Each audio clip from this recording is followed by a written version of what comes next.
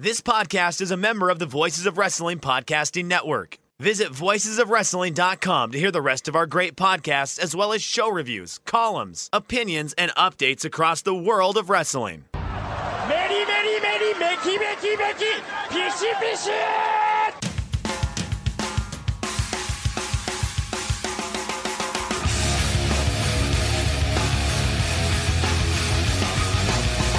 You are listening to the Voices of Wrestling podcast with your hosts, Joe Lanza. X out and go listen to some boring podcast where they're afraid of their own shadow.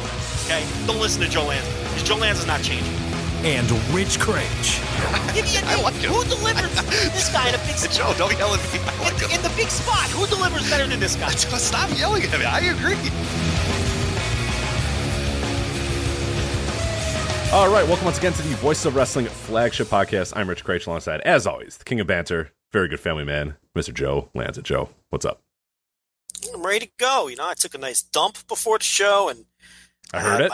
Had my hot pockets, had some nice hot pockets, and I'm ready to do this. People don't understand. Like, so the process of Thursday when we record these. So what is your day like? What is a day in the life of a Joe Lanza on this Thursday? Because the day of the life of Rich is drives home from work, walks the dogs in 20 minutes, feeds them, and then doesn't eat dinner until like midnight or whatever after we're done recording the podcast. Or like last week, I just didn't eat dinner. I just was so tired. I was like, you know what? Forget it. I'm just going to go to bed. So I guess that's good. But what is the day of the life of Joe Lanza? Because you're double dipping on this Thursday. Sometimes I'll go to work in the morning. Sometimes I won't. It depends. And then I will either wait around the house in my underwear for the ratings to come out from the night before so I could do the Thursday TV reviews. Or if I actually did go to work, I will hustle home for 3 o'clock Central when the ratings come out so I can do the Thursday TV reviews. And then, I take a look at the ratings and figure out what my angle is going to be for the show. So I've got the shows watched and the reviews set. I know what my angle is going to be for talking about the shows themselves, but I got to put together some kind of compelling talking points for the ratings. So I'll take a few minutes to do that. Then I record the Thursday TV reviews. And now you, since you've gotten fired from your job, like you want to record the flagship super early now. So I got to wrap up those TV reviews like by 5 o'clock because you're raring to go over there. So then I got to make sure I finish by 5. Do you know that I actually got like numerous text messages from friends like feeling bad for me and be like, oh, I have a guy that works at this company if you want me to hook you up with it. It's like, well, no, hey, yeah, you know what? Yeah, why not? But like, no, I didn't get fired. But it's a good thing we got here. You're no longer employed. Look, it's nothing to be ashamed of. Okay, it happens. If you have any good offers or you want to pay me, feel free. Or we've always said the best way, everybody that's listening, subscribe on Patreon right now. If you don't subscribe right now. Patreon.com/voicesofwrestling. And then it'll be fine. That's right. $5 gets you everything. Then it'll be fine. Then me losing my job, it'll be no problem at all. Got some new tiers coming. Listen, I don't know what's going on over there, whether you're employed or not, but you want to record the flagship now like 3 hours earlier than usual, which I'm fine with, but I got to make sure I'm super tight on wrapping up the Thursday TV reviews and getting that uploaded before we start this. And then I'll usually shove some Hot Pockets down my throat. And so is that the food? Is that the usual in between podcast food? Is the Hot Pocket? Is there anything? Is it ever any like real food, or is it always just like a Hot Pocket bowl of cereal, just some bullshit that get you by for a little bit? It's anything easy. Here's what happened. I went grocery shopping last week, and they had some Hot Pockets on closeout. I guess some flavors they're doing away with. Oh boy! Right. So I'll buy anything on closeout. If I see something on closeout, I fill the cart. I bring the shit home, and Brittany's like, "We don't even eat this. What did you buy this for?" I'm like, "It's on closeout. I got a deal." A 45 pack of Crystal Light. You're like, I don't know. We're gonna use it sometime. I'm sure. Exactly. I'm like, I got a deal here. It was 68% off. I had almond to get butter. it. We'll use it for something. We'll use this almond butter for something. She's like, "We never eat, insert item X." I'm like, "But it was a deal. You don't understand." Like, these are the things that excite me now. There was a deal on pork loin at the grocery store last week. And I'm texting her from the store and texting people I know. Like, these are the things that excite me at this stage. I get excited about deals on pork loin. So anyway, they had these Hot Pockets on closeout, and I filled the cart. And they had these Hot Pocket filled pretzel gimmicks. Oh, right? That sounds terrible. That sounds so bad.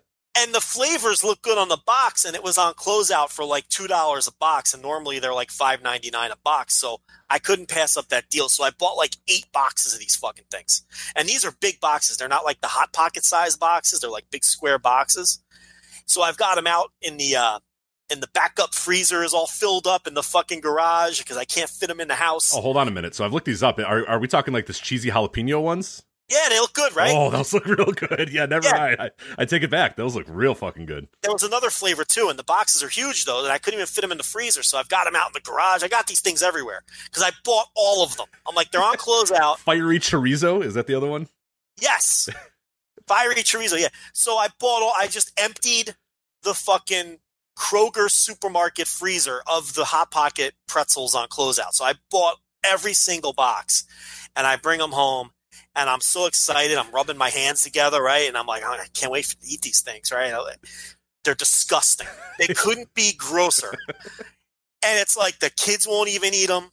You know, like they're not eating, and they'll eat anything. You know, it's like you stick something out of the microwave in a kid's face, they're going to eat. They're like, I'm not eating this.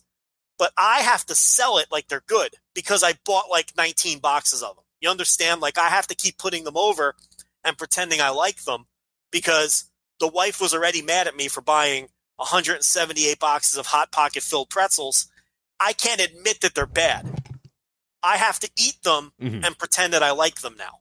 So this is my life now. It's just pouring through these boxes. How many more are left to go? 174?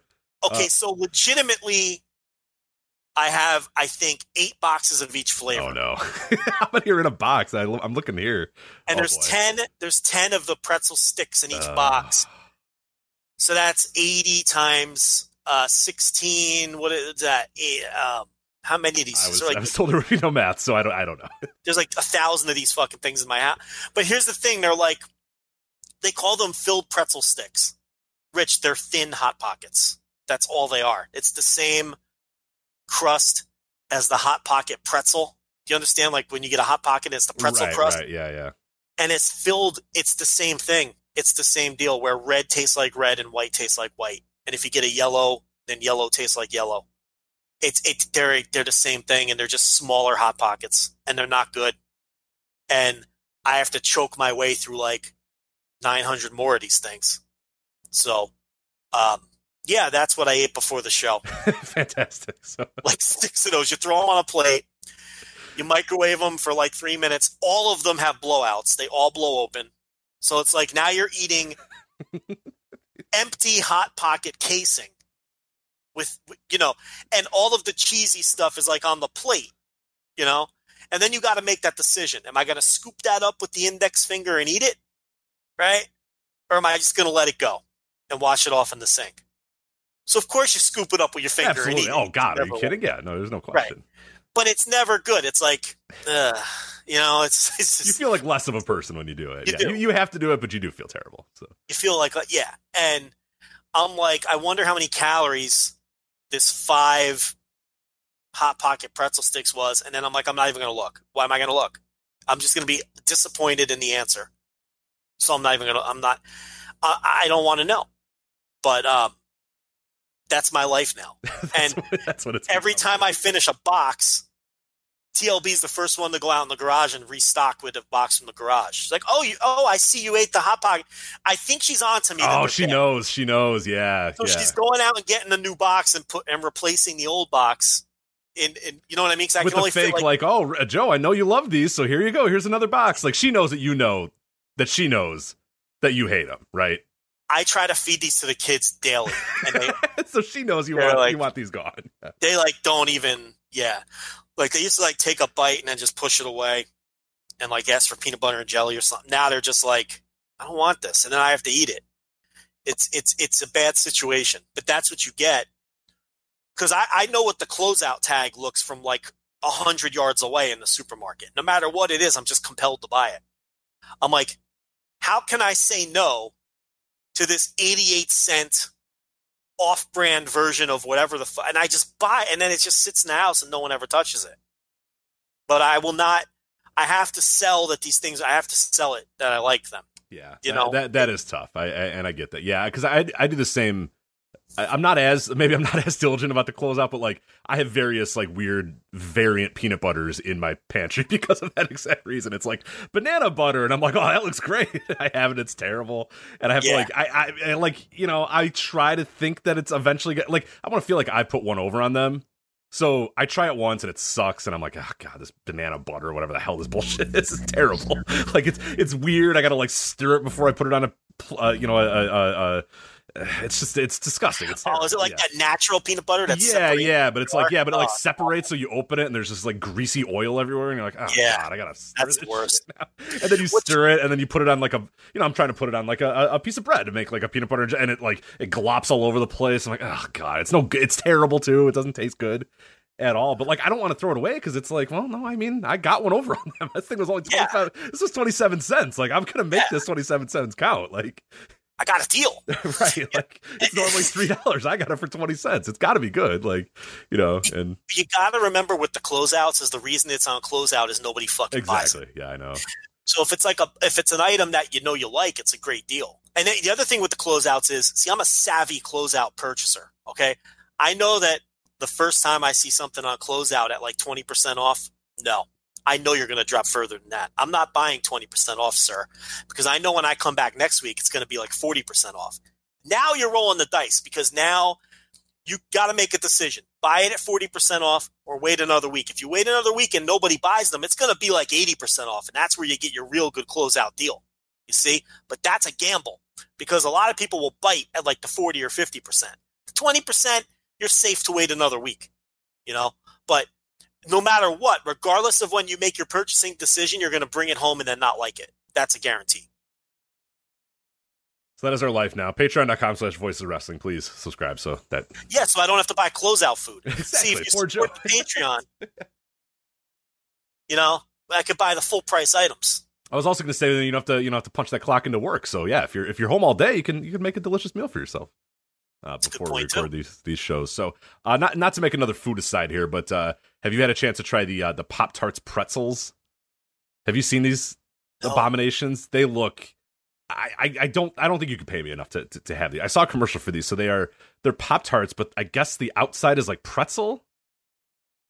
It looks like salted pretzel, horrible. And it's like chocolate and cinnamon sugar, and I can't fathom how that got even to market. Like how did nobody say, why are we doing this? No one's gonna want them. And I've even seen a few people that have tried them, like people that are like, all right, look, let me give it and across the board everybody hates them. I'll never try them. They look hideous. They look just god awful. I can't imagine why you would purchase these ever. I always have the Pop-Tarts in the house, and every now and then when I go into the pantry, it looks real good, right? And I'm like, yeah, I'm gonna have a pop. You know what? I'm gonna eat these Pop-Tarts. I get through the first one and I'm like, I don't like Pop-Tarts. They're bad. And then I buy them and I do that. I always buy them. Yeah. I'm like, Pop-Tarts are good because they look great. Like the box looks great. And you're like, man, there's going to be a time. Like I'll be honest. Like there's a few times post podcast that the only thing I eat before I go to bed is I throw a Pop-Tart in my mouth real quick, and it's terrible, and I regret it instantly. And I'm just like, that was my dinner. Like, what does this world come to? That I just ate a freaking wild berry Pop-Tart and that was my dinner or whatever. But they always look great. Like you look at pictures of them and you're like, man, that looks good. And they're just never good. They're terrible. They're not. I forced my way through one, and then they come with two in the pack. So I'll get through like half of the second one, and I'm like, why? I don't have to do this. The whole box is $2.99. The Pop-Tart I'm eating, it costs like 60 cents. I don't have to finish this. You don't have to force yourself, Joe. And then, I'll throw it out. But I'm never satisfied. You open up that foil packaging. It's always in the foil. Yeah. Oh, yeah. Once you got to that point, you've gone too far. There's no turning back, but you realize you just got to go with it, unfortunately. Yeah, but always disappointing. But I'm not eating no pretzel fucking Pop-Tart. Terrible. Especially with the cinnamon. The cinnamon Pop-Tart, it's crunchy. Why is it crunchy? Like the cinnamon is crunchy. You ever notice that? God only knows. Because it's just pure sugar. So it's just like they don't even bother. It's just like it shouldn't be crunchy is my point. The texture always throws me off. I don't want that inside a And what do you think Pop-Tart pretzel like? What does the pretzel taste like? Yeah, it's got to be. It's just got to be like I wonder if it's flaky or it's chewy or either way, it doesn't taste anything like a pretzel. It doesn't. It looks kind of like a pretzel, and from what I can tell, it looks like it has salt on it, which just makes me even more like, what are we doing? I hope it's additional sugar on the outside, even though it doesn't really make it that much better. But the idea of it being salt on the outside would horrify me even more. But I don't want sugar on my pretzel. And I don't want my pretzel mixed with dessert things. Like, I don't want a pretzel with chocolate or cinnamon. I want a pretzel with, like, a cheese sauce or a mustard. That's how I want my soft pretzel. I don't want pretzel with dessert type things. I don't like that mix. I'm with you. Yeah, there's a place by me that actually stuffs pretzels with, like, Italian beef and I could do that. Stuffed. It's good. Yeah, it's really good. Thank God it's like only open on Saturdays and like at weird times because my God, it's like 5 minutes from my house and my God, I would devour that place if it was any often. So thank God it's not like that they're not open at like 10 p.m. on a Thursday night, or else that would be the post podcast spot every single time. So it's pretty good. It's good stuff. So I'm the same with bagels too. I don't eat like raisin cinnamon bagels or fucking cinnamon swirl, none of that bullshit. My bagels, I don't want to mix that with dessert stuff. I'll eat a garlic bagel or an everything bagel or a jalapeno bagel. I don't want jelly or fucking raisins or cinnamon or blueberry or any of that bullshit in a bagel. This is a bit a comedian does. It's not my bit, but I can't remember the comedian who. That's a great story. Go on. But it doesn't matter who the comedian, but I just want it to be known I'm not stealing a bit is basically what I'm setting up. But you start putting all that fruit shit on a bagel, it's now a donut. It's not even a bagel anymore. You know what I mean? Like, it's not, to me, that's not a bagel. So I am anti dessert and fruit shit on my pretzels or my bagels. Where do you stand on a bagel? This is good. This is great. We've always said that we want to do a show once where we tease that we're going to do wrestling and we never do wrestling. We're getting pretty close, man. I'm not going to lie. This one's getting pretty good. This one's getting pretty heavy here. Okay, so I don't hate fruit stuff. I don't hate like cinnamon raisin or blueberry bagels, but it's like I feel like when you go in, you have an idea of what this bagel, what you want out of this bagel. You know what I mean? Like more times than not, I go everything. That's the go-to bagel. It's the best bagel of them all, I think. I mean, there's no doubt about it. But sometimes you don't want too much salt, you know. And I don't mind a blueberry bagel. I really don't. The cinnamon, I could do the cinnamon raisin. That's okay or whatever. I don't hate the blueberry though. I don't hate it. Like, but it needs to be. That's my mood right now. And what I tend to do more is if I buy bagels from the store, I'll buy the blueberry bagels or the cinnamon raisin or something like that. But if I go to an actual bagel place, a place that's making good bagels, I always go everything. Does that make sense? Yeah. When it's a garbage bullshit bagel and I don't really give a shit or whatever, yeah, I'll do blueberry. I'll do whatever, you know, usually whatever's on sale. But when I go to an actual place that makes bagels, it's everything bagel for sure. 100% of the time. Yeah. I like a fancy, I'll do the Chikara cream cheese. Like, I'll do a jalapeno cream cheese. I go to a vegetable cream cheese. I'm okay with a Chikara cream cheese. You know, that I'll do as long as it's not fruity. I can't do the. Do they even have? They have like a strawberry one or whatever. That one's a little much. Yeah, they got all kinds of Chikara cream cheeses, all kinds. You know, they get real fancy with that shit. It's Chris D'Elia, by the way, the comedian who does that bit. I give credit there. He has a great podcast, but a very shaky stand-up. I don't love his stand-up, but his podcast is very funny. So I'll do a Chikara cream cheese, but it's just no fruit, nothing with sugar. Don't want to do that. I don't mix my desserts with my primary meals. That's the thing here. Like, I never like to do that. So, even like with pancakes or something, keep the fucking fruit and the fucking whipped cream and shit. Get that shit out of here. I'm eating a meal. I'll have dessert later. I like to keep that separated. You know?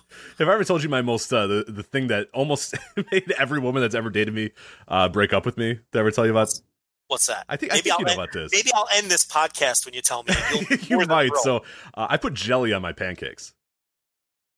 That's not awful. Okay, I feel like have we had this discussion before? I forget. I've never heard that. Okay, no. I'm glad that you, of all people, didn't judge me for that. No, listen, I wouldn't do it, but I don't think it's gross. Like, if you handed me a plate of pancakes with like some strawberry fucking jelly on it, I'd eat it. I'm not going to be like, oh no, I'm going to vomit. Like, yeah, okay, and because this is my argument. I'm like, well, people are like, well, here's syrup, and I'm like, it's just a different way to eat sugar. Like, you know what I mean? Yeah. Oh, here we're at IHOP. Here's a boysenberry syrup. It's like the same shit. It's just syrup versus jelly. It's the same. It's just the end game is just I'm putting sugar into my mouth. Is the end game. It depends how you want to go about that. So thank you for not judging me on that. Well, the one thing I won't do is grape jelly in any form. Grape jelly's the worst jelly. Yeah.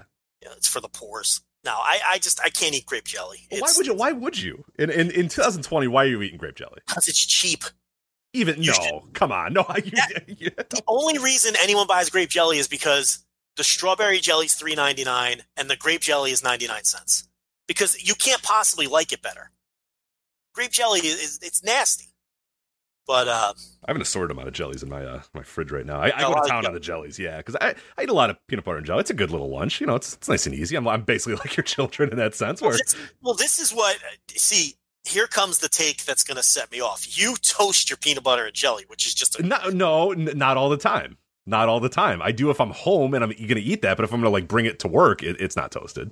This is going to blow up our mentions for like a fucking week, like it always does. I don't think we've done this for like 3-4 years. It's been a while. So the new listeners, this is new to them, but I never heard of toasted peanut butter and jelly until you stunned me with that on like a 2014 flagship. I couldn't believe what I was hearing. I never knew that was a thing anyone ever did. Why wouldn't you? I thought you invented that, like when you told me about that. I'm like, you're the only weirdo. And then our mentions were filled with people who toast their peanut butter. And goddamn right, they were. I'm like, first of all, it's not a hot meal. You don't want warmth with a peanut butter and jelly. I disagree. You haven't tried it. You haven't tried it. You don't know. I will not try it because it's serial killer shit. I can't imagine toasting the bread on a peanut butter and jelly.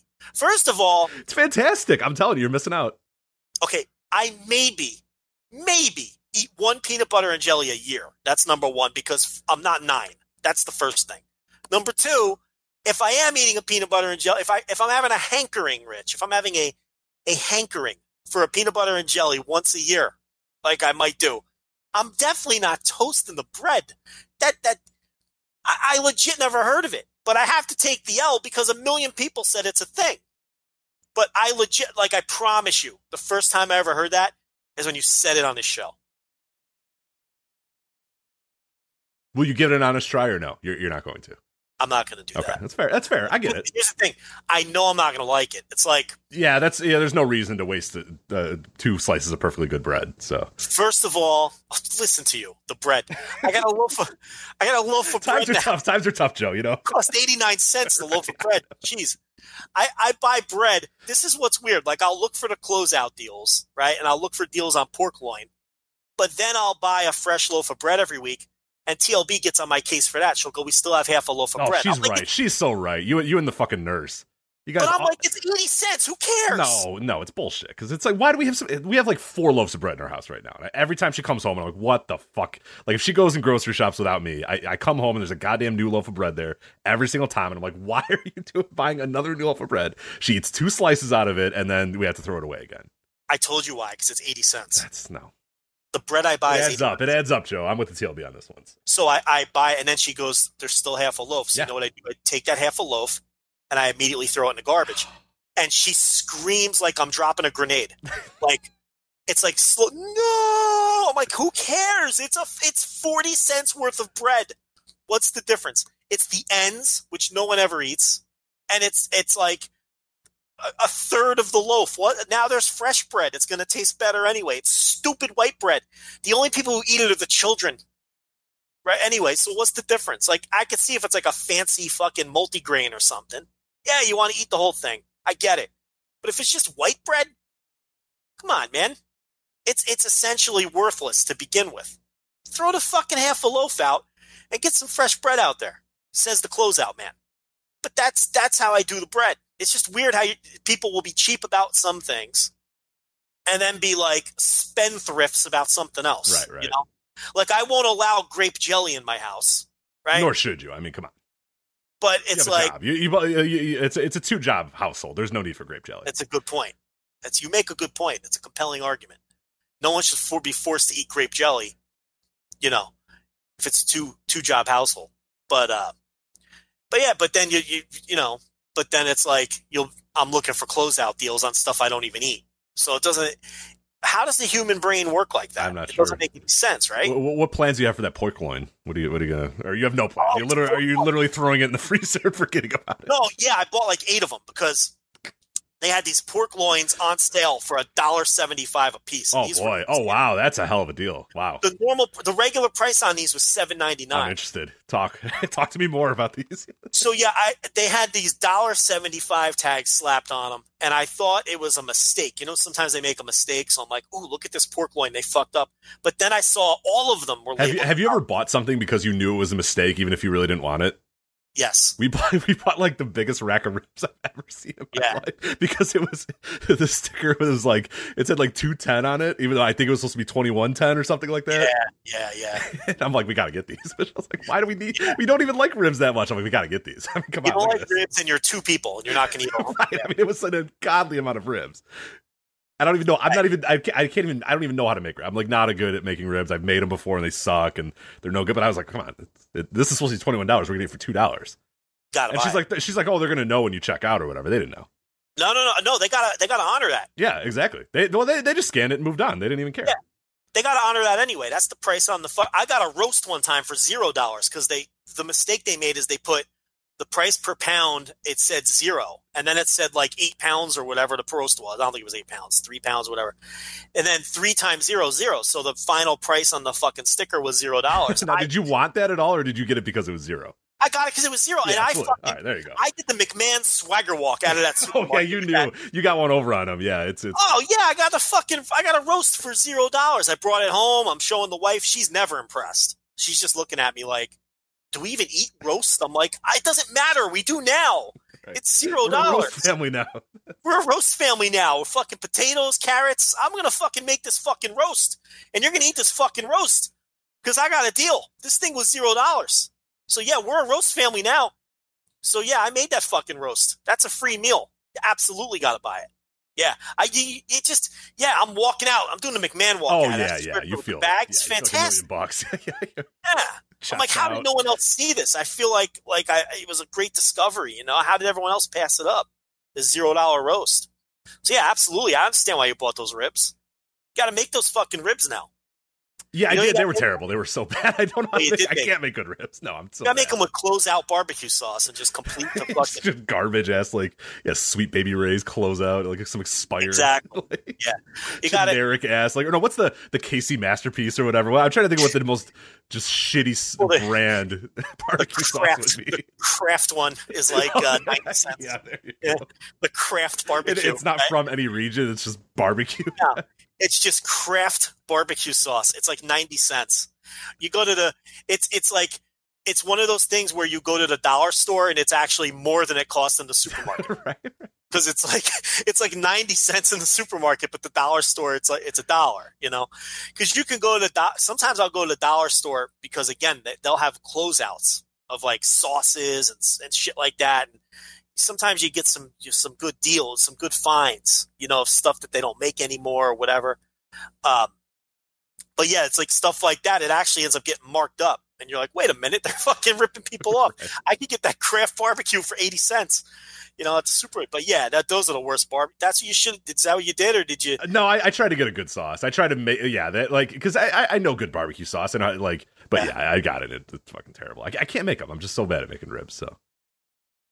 Ribs are pretty easy. I don't know why you struggle. I don't know. I struggle. There's a hang up there. The problem is Michelle's dad makes really good ribs. Like he's got like a pressure cooker that he puts them in, then he puts them on the grill. Like he's got a whole little system and they're great. So when I make them, they're always like not as good. You know? Yeah. That's the issue. You're trying to live up to the standards. So the stuff that he's good at, I just don't make because it's like, look, I'm not going to be able to mess with that. You know? Yeah, you look like a schmuck. Exactly, because she's like, oh, my dad's are better. And I'm like, I know. So, like, I stick to what I'm good at, you know? The stuff that he can't make or the stuff that he doesn't even try. Like, that's right. I shine. And, yeah, the ribs was a risky one because he makes really good ribs. And I was like, they're not going to be as good. And they weren't, so.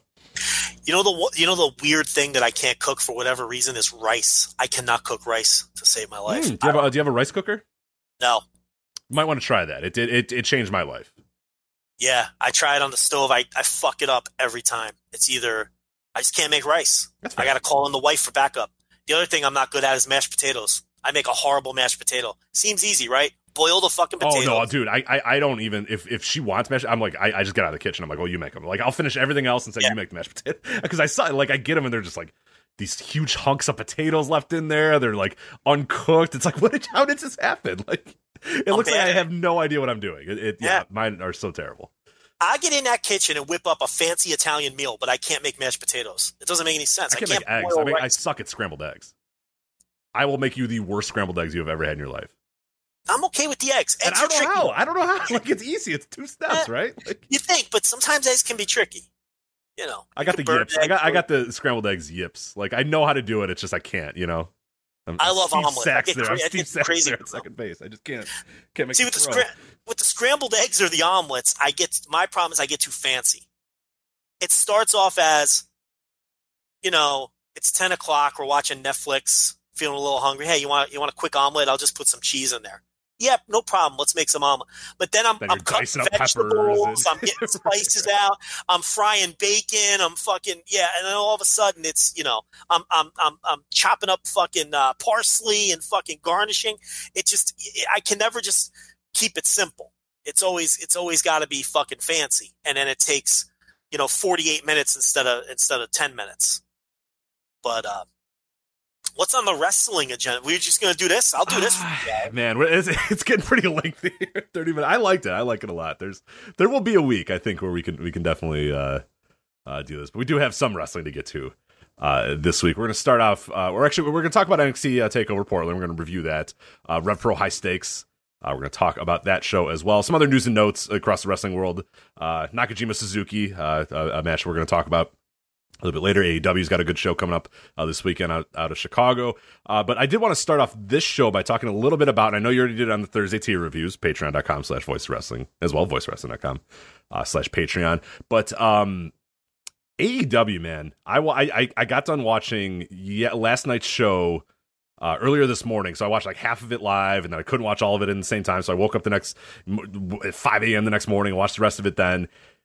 Joe, that was legitimately the best wrestling TV show I've seen in I can't even remember how long. Maybe ever. I honestly, it might be ever. I cannot remember a wrestling TV show where it ended, I hit exit on my DVR, or I got up and I said, my fucking God, what a wrestling show that was.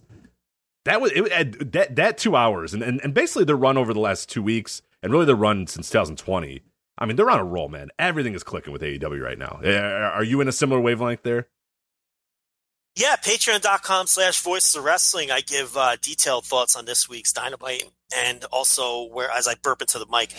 That was a meat burp too. I tasted the Hot Pocket pretzel. I could smell and taste it from here, which is pretty. It's saying I gotta get a swig of this Coke Zero orange vanilla. Hold on.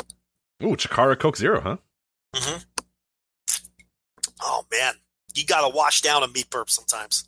It was acidy. You ever get the acidy? Oh yeah. Oh my God, that was disgusting.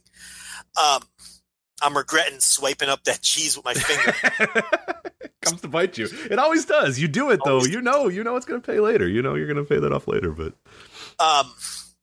yeah. So no, I think ever since the break, Dynamite has just been tremendous wrestling television, and nobody buried Dynamite harder in December than I did, and subscribers know that. But I think since the break, it's been fantastic. In the last 2 weeks in particular, like I thought last night's was great. I'm not even sure it was better than last week, which I thought was fucking great. Like I think I prefer last week to this week, and I thought this week was phenomenal. So they're on a great run, and I think that the one thing about it is every single match on the pay-per-view feels hot. Yeah. And it's like, I made this point behind the paywall, but it's like, when you have a pay-per-view, and a lot of people, we don't remember because we haven't had major wrestling pay-per-views that needed to be built on television since like 2014 when the network came around. Because Impact and ROH, I mean, yeah, they have pay-per-views, but, they're just going to do minimal buys, and no matter how hot or cold the TV is, it's like the same group of people are going to buy them. But this is like the old days where this pay-per-view feels super hot, and every match on it feels hot, not just the main event. Like the idea is to get your main event over to the point where people want to spend money. They've gotten every single match on the pay-per-view over, and every match feels hot. And it just feels like that this pay-per-view should do way above and beyond what the other pay-per-views have done for them. So I think it's a real good test case for pay-per-views in 2020 as to where will the build matter? Or does AEW just have 100,000 loyalists who are going to plunk down $60 no matter what? And whether the build is good, bad, or average, and everyone else is sort of out of the mind frame of paying $60 for wrestling shows. We're going to find out real fast. I think this is the perfect test case because the build to this pay-per-view has been so great that I think everyone would agree this is sort of what an old school typical great pay-per-view build would be that would do an enormous pay-per-view number in terms of buys. Mm-hmm. So we're going to find out in a few weeks whether the landscape has changed that drastically in 6 years to whether that sort of thing even matters anymore or not. Yeah, the thing, and yeah, that pay-per-view, man, I can't wait. I'm obviously going live, and like I had this weird thing where that show was over, and I think I knew it wasn't this Saturday. I knew it was the next Saturday, but still, part of me was like, God damn, I wish it was this Saturday. Like I'm salivating waiting for that pay-per-view, man. And it's been a long time. I go to a lot of wrestling shows, and it's very rare where I'm like, I look forward to every wrestling show I go to because most of them are solid and wrestling is great or whatever. But like this is one where it's like I'm counting down the days, man. I can't wait. I got friends texting me like, oh my God, I can't wait. Like, did you see that match? I can't wait. Like it feels really cool. It's something that I haven't felt in quite a while with the wrestling show and really with the wrestling company in a lot of ways as well. And one thing that I'll really say is like, and you brought up the break, and I'm not exactly sure when the change really happened. The break's a good way to sort of phrase it. Like after the break, the new year was a time where we can say, okay, from this point forward. I think when they got renewed by Turner as well, I think there was an extra comfort level, because you've seen the last few weeks really get ramped up to a different level. But, one of the things that I'll say is like, this year, whatever we want to say, whatever line we want to say of, okay, from this point forward, it's been really good, whether you want to use the break, whatever, is like the stars are being the featured acts, which is something that we talked about from the beginning, is like, all right, you got the Bucks, you got Omega, you got Jericho, you got Moxley, you got these guys, like those are your stars. Cody, obviously. I mean, push those guys. Have those guys win. Have those guys be the central figures of all these stories. And I get what they tried to do at the beginning. There was a while where Kenny was doing a losing streak gimmick. The Bucks were doing the losing streak gimmick. Cody was getting beaten down every night on the show, and it was all to build the secondary characters, build the tertiary guys and stuff. And I get that. I get why they did that. But I think at the right time they decided, okay, no. Let's let the stars be the stars. And the stuff that maybe isn't landing, or the stuff that the fans aren't reacting to, or the stuff that really hasn't quite worked yet, we'll push to the back, or we'll just drop completely. And I think that, to me, is maybe the biggest change that they've done in this last whatever time, since the break or whatever, is that the stuff that either wasn't clicking or wasn't working, or that you and I were screaming about, knowing this is not good, this is not what your fan base wants, this isn't that stuff's pretty well. I mean, the Dark Order is like completely irrelevant in the larger picture. I mean, they're in the main, the opening match battle royal. They play a little part of that, but the overall story of that battle royal doesn't involve them whatsoever. That's the Bucks is the main story of that, and the Nightmare Collective is just gone. Like they just said, "Fuck it, we're done," and we're gonna throw the towel in this, and that takes a lot of balls. Like a lot of companies will not do that. A lot of companies will dig their heels in and say, "No, this is what we're pushing. This is what we want. We're gonna make stars. We're gonna do this or whatever." And they decided, what? No. Let's stop with that. And in that same breath, I mean, Adam Page and Britt Baker are two of the more compelling characters on that show, and they were dead to rights 2 months ago. Adam Page was like, I remember the conversations you and I were having, and the conversations I know you were having on the TV reviews. It's like, what this guy's just, he's not ready for the spot. He's not ready for what he's doing. Like, maybe he's just got to go to the mid card. Maybe he's got to go to the lower. I mean, they fucked around, and this guy's a fucking star. This guy is like the biggest, like his pop was bigger than Kenny Omega's this week. I mean, they have made a bona fide star out of Adam Page. And it's again, by changing the character a little bit, putting a little bit of refinement on it. Again, they could have dug their heels in. They could have said, no, this is what we're going to do. This is what we're going to do. This is what we're going to do. But they changed it up a little bit, and they got a star in their hands. And Britt, they completely changed her character around. And in, a month's time, we've seen a complete transformation of her to where, she used to be the one of the biggest eye rolls on that entire show. And now I look forward to her segments. Like, Do I think she needs to be pushed to the moon? She needs to be the biggest star in the company? Maybe not, but I think she's very compelling, and I've been really looking forward to her stuff recently. So it's been like just a full on offensive assault. Like everything that was bad has been sort of minimized, and everything that was maybe not working has been sort of changed and is now working. And they've really done what I think is the simplest and the easiest thing is just push the stars. Cody, Moxley, Jericho, Bucks, Omega, Paige. They just went with the guys that they have, and it's it's helping because the guys around them are now getting bigger and better because of that. Darby Allin is rising in the ranks and is a future star. When they want to pull the trigger on that. I mean, there's plenty of guys now where you see it and you're going, okay, yeah, they're stocked and ready to go. But it's been just a tremendous run of TV they've had lately, and yeah, like I said, we were super negative on them in December because it was crap. It wasn't good. It wasn't working. It wasn't A to B bookings. Shit didn't make sense. Shit was getting changed left and right. And maybe they just needed time. I don't know what it was exactly, but this turnaround's been just tremendous because it's compelling TV. It's well built. It's simple. And it's effective. And man, the crowds have been, I don't think it's a complete accident that the last 3 or 4 weeks or whatever, they keep saying, oh, this crowd's really good, or wow, we got a good crowd here tonight. No. You're doing good shit and the crowd's reacting to it. That's how it works. Bad crowd, good crowd. It doesn't matter. If you got good shit and people are compelled to make noise and excited, they're going to make noise. But yeah, I think it's not a complete accident that they've been talking about how good the crowd's been as of late. It's like, no, your shit's been good. Your TV's been better. So that's why the good crowds are there. But yeah, and it's not like there's not a ton of different things they're doing here. It's a lot of simple stuff. It's a lot of very basic storytelling. That's all we've really asked from AEW is just be simple, make sense, A to B, heel face, stakes, no bullshit, no cuck angles, none of this sort of stuff. And they've really done that as of late. So I can't put them over enough for what they've done since this break or in the last few weeks. It's very well booked. I've been steadfast from the beginning because you see sort of, you had to give it time, number one. I thought a lot of the complaints early on in the show. Now, look, people were going to react to the shiny new thing, both positively and negatively, and I get that. But some of the booking complaints, which you don't hear much of anymore, or as much of anymore, to me were a little silly that early on, especially when, even from the beginning, they showed a tendency to really pay attention to laying down hints and then paying things off long term, and really having strong mid and longer term directions. And we don't even know all of the long term directions yet because the television show is only like 8 months old. So some of the things we haven't even seen play out completely yet.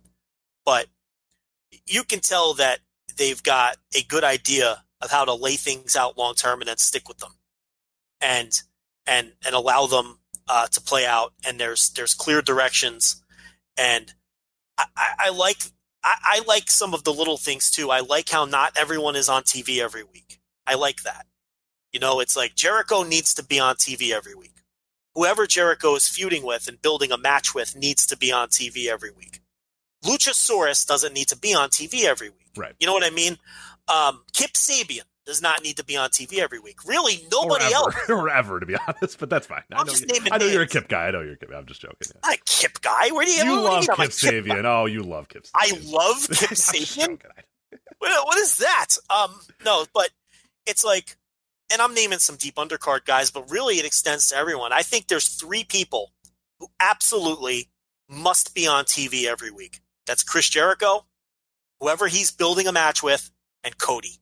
There isn't another person on that show who has to be on the show every week. You can live if the Bucks aren't on a show next week.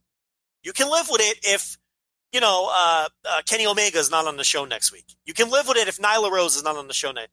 And I like that they kind of do it that way. And especially, there'll be weeks where the Bucks aren't on. There haven't been many, but there's been a week or two where the Bucks aren't on Dynamite. You'll go many weeks without seeing certain mid-carders. There was no sign of Joey Janela this week. There's nothing wrong with that. One of my complaints over the years with WWE is whoever's on the brand, they got to cram everybody on the show. Everyone's there every single week, no matter what. Let us be sick of people. Why do you think Brock still feels special? Because he's not on the fucking show every week. And it's like, some people complain about that stuff. Oh, absentee champion, blah, blah. I like that. You know, it helps you retain your star aura when you're not always around, you know? And maybe when Cody and MJF have their blow-off match or they have their pay-per-view match, give Cody a week or two off. You know what I mean?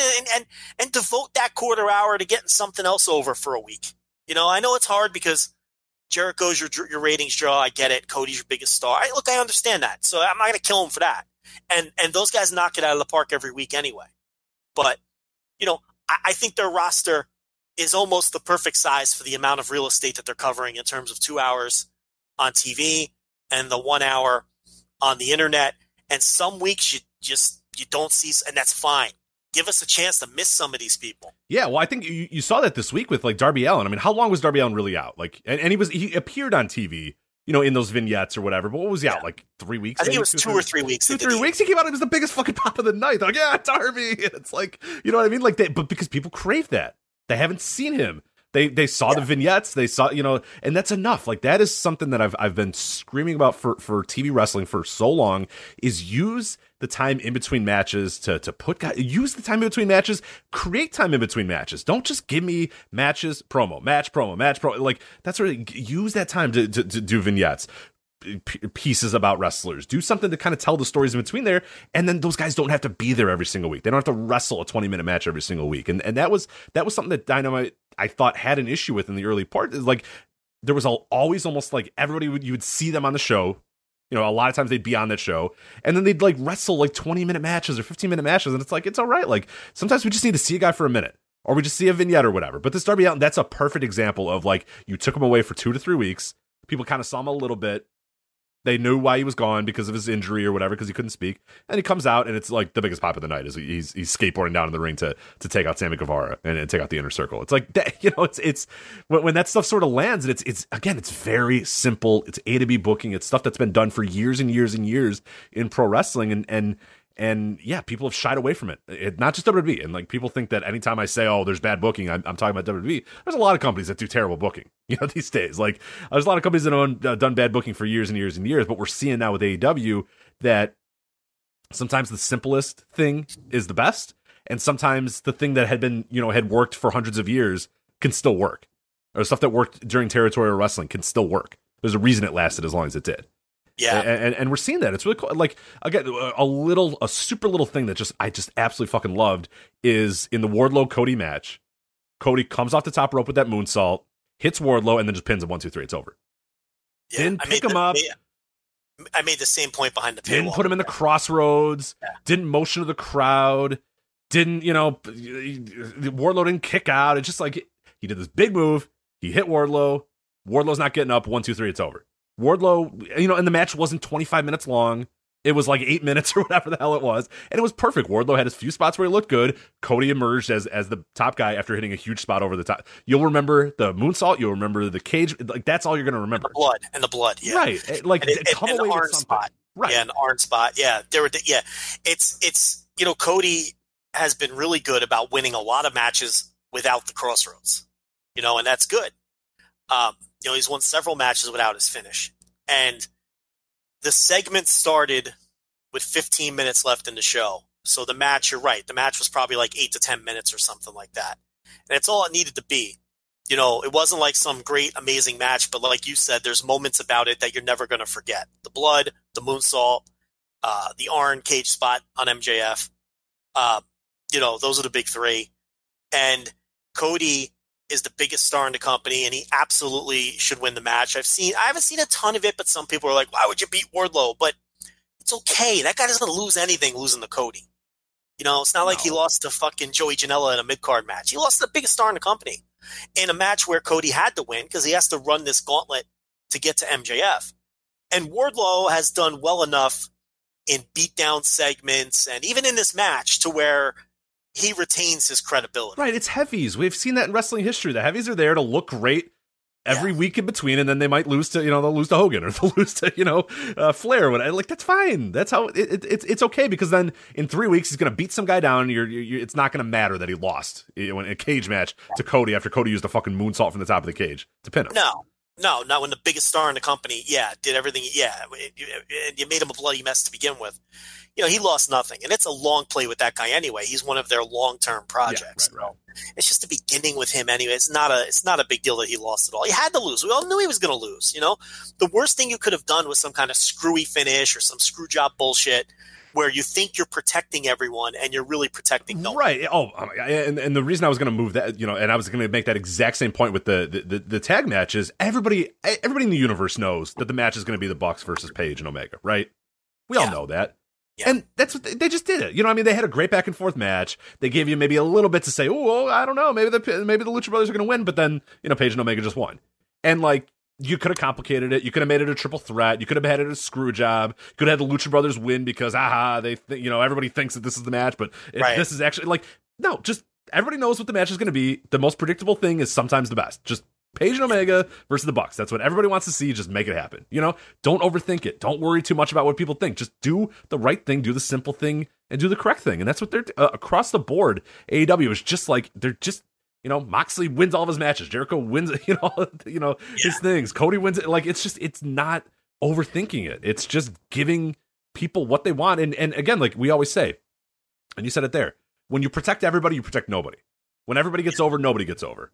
Just at the end of the match, decide who do we want to get over and what do we want people to remember when this match is over. Yeah. And it's that relates to the people who go nuts over the records and the rankings, which is the dumbest shit. It's if you're booking properly, the records and the rankings take care of themselves. You don't even have to pay attention to it. Because if you're booking properly, Mox is winning all of his matches. And Cody is winning all of his matches. And the Lucha Brothers are winning almost all of their matches until they get a title shot, and then maybe they win or maybe they lose. It's if you're booking properly, Rich, we do the New Japan book every year. Who has the best records? The fucking top guys. Oh yeah, it's not complicated. It's who does well when it comes to falls? The top guys. So it's the records and the rankings. It's almost like they probably put almost zero thought into it, because if you're booking properly to begin with, that stuff just it takes care of itself. All these people, now they have to think about the records when they book things and rank. No, you just have to push the right people and make them win all their matches. It's actually very simple. And then that stuff just takes care of itself. Right. It keeps you mildly accountable because you just can't fuck around and do it. But that's it. At the end of the day, hey, Moxley's our big star, so Moxley wins all his matches. The end. That's the amount of thought that has to go into it. Who's our star? Okay, he's got to win more than he loses. The end. There you go. It's not like they're sitting there going, oh man, how do we get Moxley to 4 wins? How are we going to do that? Just fucking wins all of his matches. The end. It's really not difficult. He beats Santana or Ortiz or whatever. That's it. Yeah, he just beats him. That's fine. You have to give a lot of thought to it. It's just. There's another little thing, and I don't even know if they did this on purpose or not, but they have the Bucks win the Battle Royal, and at that point the title match hadn't happened yet. But it's either going to be Paige and Omega or the Lucha Brothers. But the thing about it is they do plant a small seed of doubt in the back of your mind, because the Bucks have issues with both of those teams. So it's not completely right. It's not completely outrageous to think that the Lucha Brothers could win, because you're sitting there thinking, now wait a minute, these are their rivals from day one of the promotion.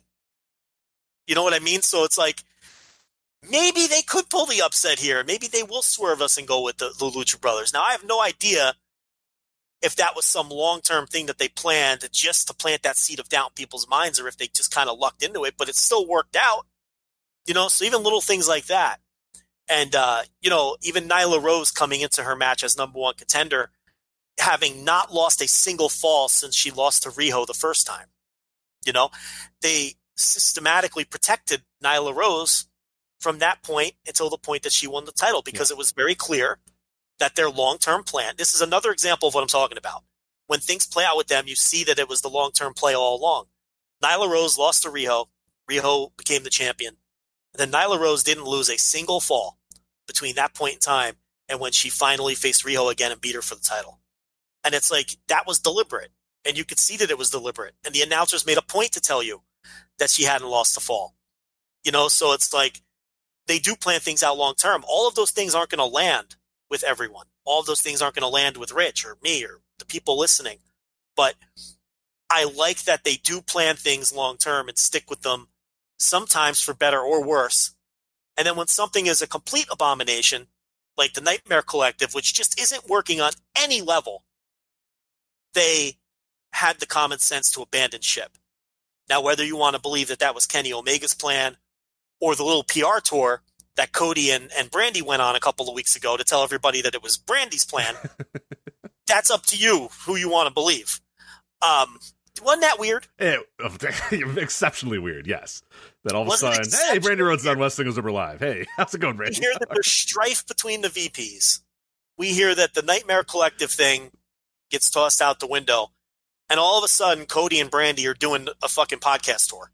I mean, it's a little weird is all I'm saying. But yeah, you know, so they have abandoned ship on some things that haven't worked. So it shows that they're not completely rigid either. So, yeah, I don't know. What I'm seeing is a television show that's pretty much awesome every week with tremendous mid to long-term booking and a pay-per-view coming up where every single match... Rich, they've somehow managed to make Dustin Rhodes versus Jake Hager a hot pay-per-view. I know, I can't wait. I can't wait for that match. Like, fans go crazy when they interacted to it like last week or the week before. It's like every match on this show, like that Sammy Guevara Darby Allin match. I mean, fuck. You know, it's like then the tag team title thing, the Cody thing, and oh, by the way, Jericho's defending against Moxley. That's crazy. You know? And the other thing about not shoehorning everybody on the TV every week, you look at down card at something like Janela and Sabian. No matter what you think of the feud, if they were on TV every single week, you just burn through all the ideas in 4 weeks.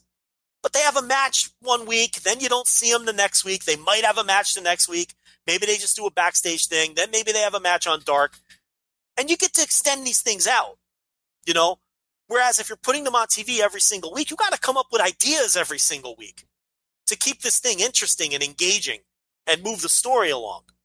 You know, if you don't shove everybody on it, you know, it'd be very easy to just have Darby Allin and Sammy Guevara wrestling each other every week in tag matches and singles. Then no one cares about the pay-per-view match. Then the pay-per-view match doesn't feel hot. But again, you've seen that done in other places. You know, where, it's like this need to just have it on TV every week. You run out of ideas, and then they're just trading wins, and then nobody gets over. So that's another reason why you space things out, and why it's good to have a roster that's too big for 2 hours. I don't think you want to have everyone on TV every week.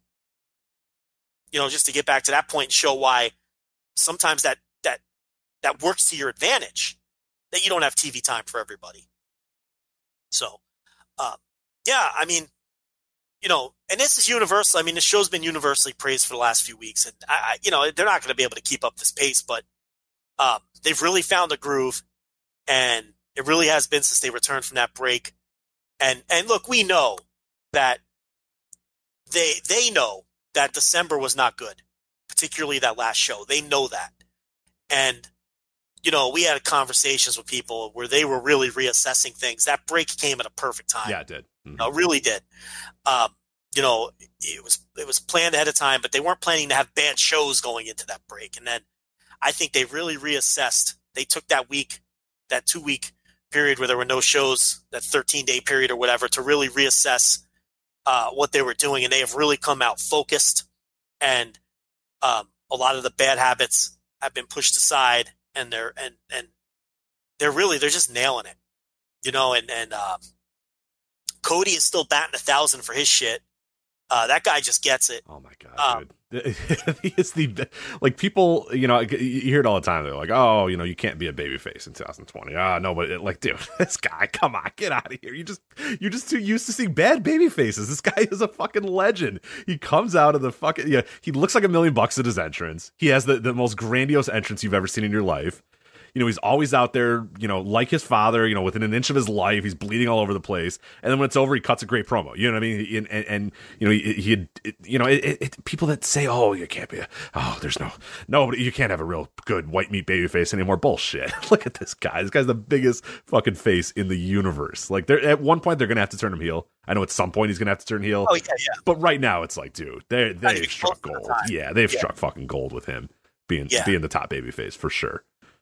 Yeah, and I mean, he didn't get over like this in Impact. He was over in ROH, but not like this. He didn't get over like this at all in New Japan. He obviously didn't get over in WWE, but it's like he's over for these fans, and that's all that matters in this promotion. Right. And it's like Carlos Colon never got over anywhere but Puerto Rico. What does it fucking matter? It doesn't matter. Yeah, he's selling out stadiums, so it doesn't fucking... Yeah. It's like he sold out baseball stadiums for a decade, in Puerto Rico. It doesn't matter that he came to the Carolinas and it didn't really work. Or it doesn't matter that he had a match with Abdul the Butcher on a Starrcade or whatever it was, and it didn't really work the way it worked in Puerto Rico. It doesn't matter that he would come to Madison Square Garden and just, it didn't have the same kind of crowd connection, because in where it mattered, his home promotion, where he was the biggest star to those people in their world, he was a Hall of Fame level draw and star. And it's kind of like, you might not get over in one place like you do in another, but we've seen that historically with many wrestlers, and Cody just works on a mega star level for these fans in this promotion when he's presented this way. And it's not just a matter of pushing himself to the moon, because there's a difference. The level that he's over matches the push. It's not like he's over pushing himself. Right. You could argue he should be pushed harder. You could argue he should be the champion if you wanted to make that argument. And he's the only other person in the company where you can present an argument to me that he should be the champion instead of Jericho at this point in time. Because Page is not ready. He will be. It seems like he's on the path. Omega's doing something else and doing well. And I don't think he'd be a better champion at this point. The only person where you can make the argument to me is Cody. So I don't even think he's over pushing himself, because he's fucking, he's over to the level of the push. So I don't even think that's a valid complaint. So all of his shit just fucking lands and works, and his instincts, the instincts, because I assume he's writing his own shit. So I'll call them his instincts. But his instincts and Khan's instincts for what's going to work with these angles and these stories they're batting 1,000 on it. It has all worked exactly the way that has been intended. And, same for Jericho.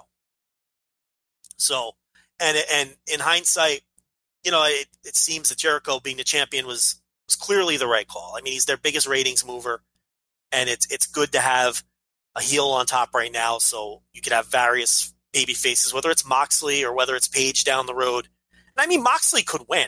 I mean, you think Moxley could win, right? I do. I don't think he will, but he absolutely could. And that's, to the credit to them. They've made him look like $1 million where it's like, I don't know, he could easily win. Like, it's not a scenario. It's not like the Page Jericho thing, the last time, where it was like no question that Jericho was going to have to win that match. It would just be an abject disaster if Page won. No, I don't feel like that at all with Moxley. If Moxley won, I think they built him up for that. I wouldn't do it. I would keep Jericho there, but you could have either one, really. Yeah, I don't know what the plan is. I know that with Cody never being able to challenge for that title again, I mean, I think you kind of have the same idea I have. It's like eventually when they roll out a second singles title, you put it on Cody, and then because he's such a huge star, he immediately elevates that title into something meaningful. So to me, I think that's the plan. It would seem to be the plan. Whether it's a television title or whatever you call it, it doesn't matter what you call it. It matters how you treat it.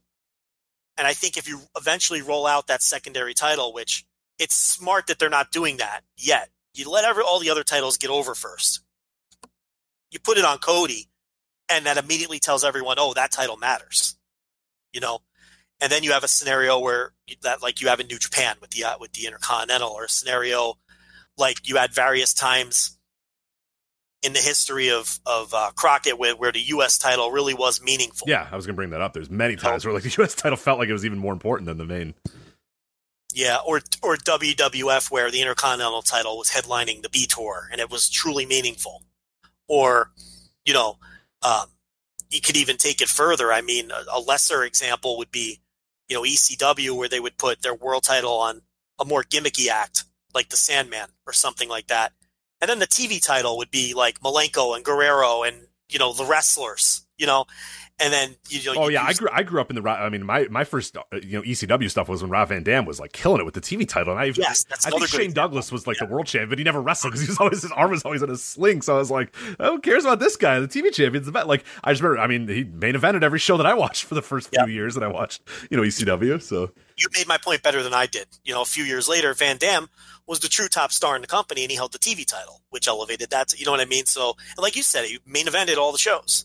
He would main event on TNN every week against Jerry Lynn, and he'd main event all the pay-per-views, with the quote-unquote secondary title. So I think that would be, if I'm in the room, my long-term play with Cody is you use him to get another belt over. And then you get that secondary belt over, and you've got yourself a title that you can use to draw on television main events, or if they eventually get back around to doing like Bleacher Report Live or what's the name of Bleacher Report streaming deal? BR Live. If they ever get back to doing BR Live shows, which they seem to have gotten away from, or if they ever get back to, just doing stuff like that, you don't have to burn off world title matches. That's a huge advantage to have. We've talked about that for years with New Japan. It is such a huge advantage to get your titles over, so that you can space things out and not burn things off. I think eventually that's what they'll do with Cody, since he can never be in the world title mix again. So, and I also think I'd like your take on this. I would never go back on that stipulation. I think it's important that the first stipulation they ever had in the company is adhered to forever, so that people take the rest of the stipulations seriously. Yeah, no, I agree. And I think Cody sees it as a challenge. Like, knowing Cody's personality, knowing how he books, knowing how he thinks, I promise that he said, here's what I'm going to do. This is the stipulation, and I never want it to be. This is my challenge, is that I will never have the world title. We're building this company without me being the world champion. And it's cool. I like it. I love the idea of it, and I'm right with you. If in 2 months, somebody challenges him and Brandy goes, come on, Cody, do it. And he goes, I'll go for the world title. Like, it's going to get a huge pop or whatever. But like the long term of that is like, oh, all right. Like these stipulations, I love the idea that 5-6 years down the line, we're like, man, he really adhered to, like, he really never went for that title. I can't believe it. So I'm right with you. I 100% agree. And knowing Cody, I see it as him really challenging everybody in that room to say, hey, figure this out without me being the champion. Okay. I can be the top star, but I'm going to be the top star without that title. That title is going to be, we can build 2 stars then if I'm the top star. Me and then whoever the champion is what we're going to do. And I think there's a way. I do think there's a way to walk back the stip, provided you wait long enough and have the perfect story. But I still would not do it. But you can't do it in 6 months, and you can't do it in a year, and you can't do it in 3 years. I think there'd be a way to do it maybe 5-10 years down the line with the perfect, but I still would not do it. It's because if you I think they're smart enough. Guys like Cody and Tony Khan are smart enough to know that if you establish that your stipulations are legit, that you can use stipulations to legitimately draw money. Right.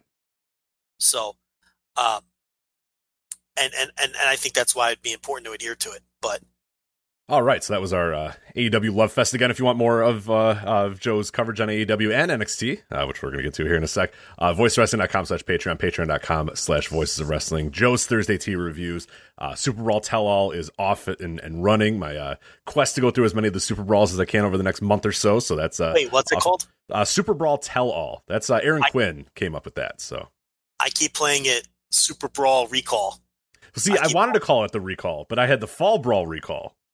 And I was like, it's lazy if I just make it the same thing. So I went to our Discord channel, voicewrestling.com/Discord as well, and asked anybody if they had any suggestions. And Aaron Quinn, right out of the bat, because she's just the best. She was like, Super Brawl Tell-All. And I was like, yeah, there you go. Yeah. There it is. Nailed it. That's her. Like, yeah, it's perfect. That's her era of WCW, too.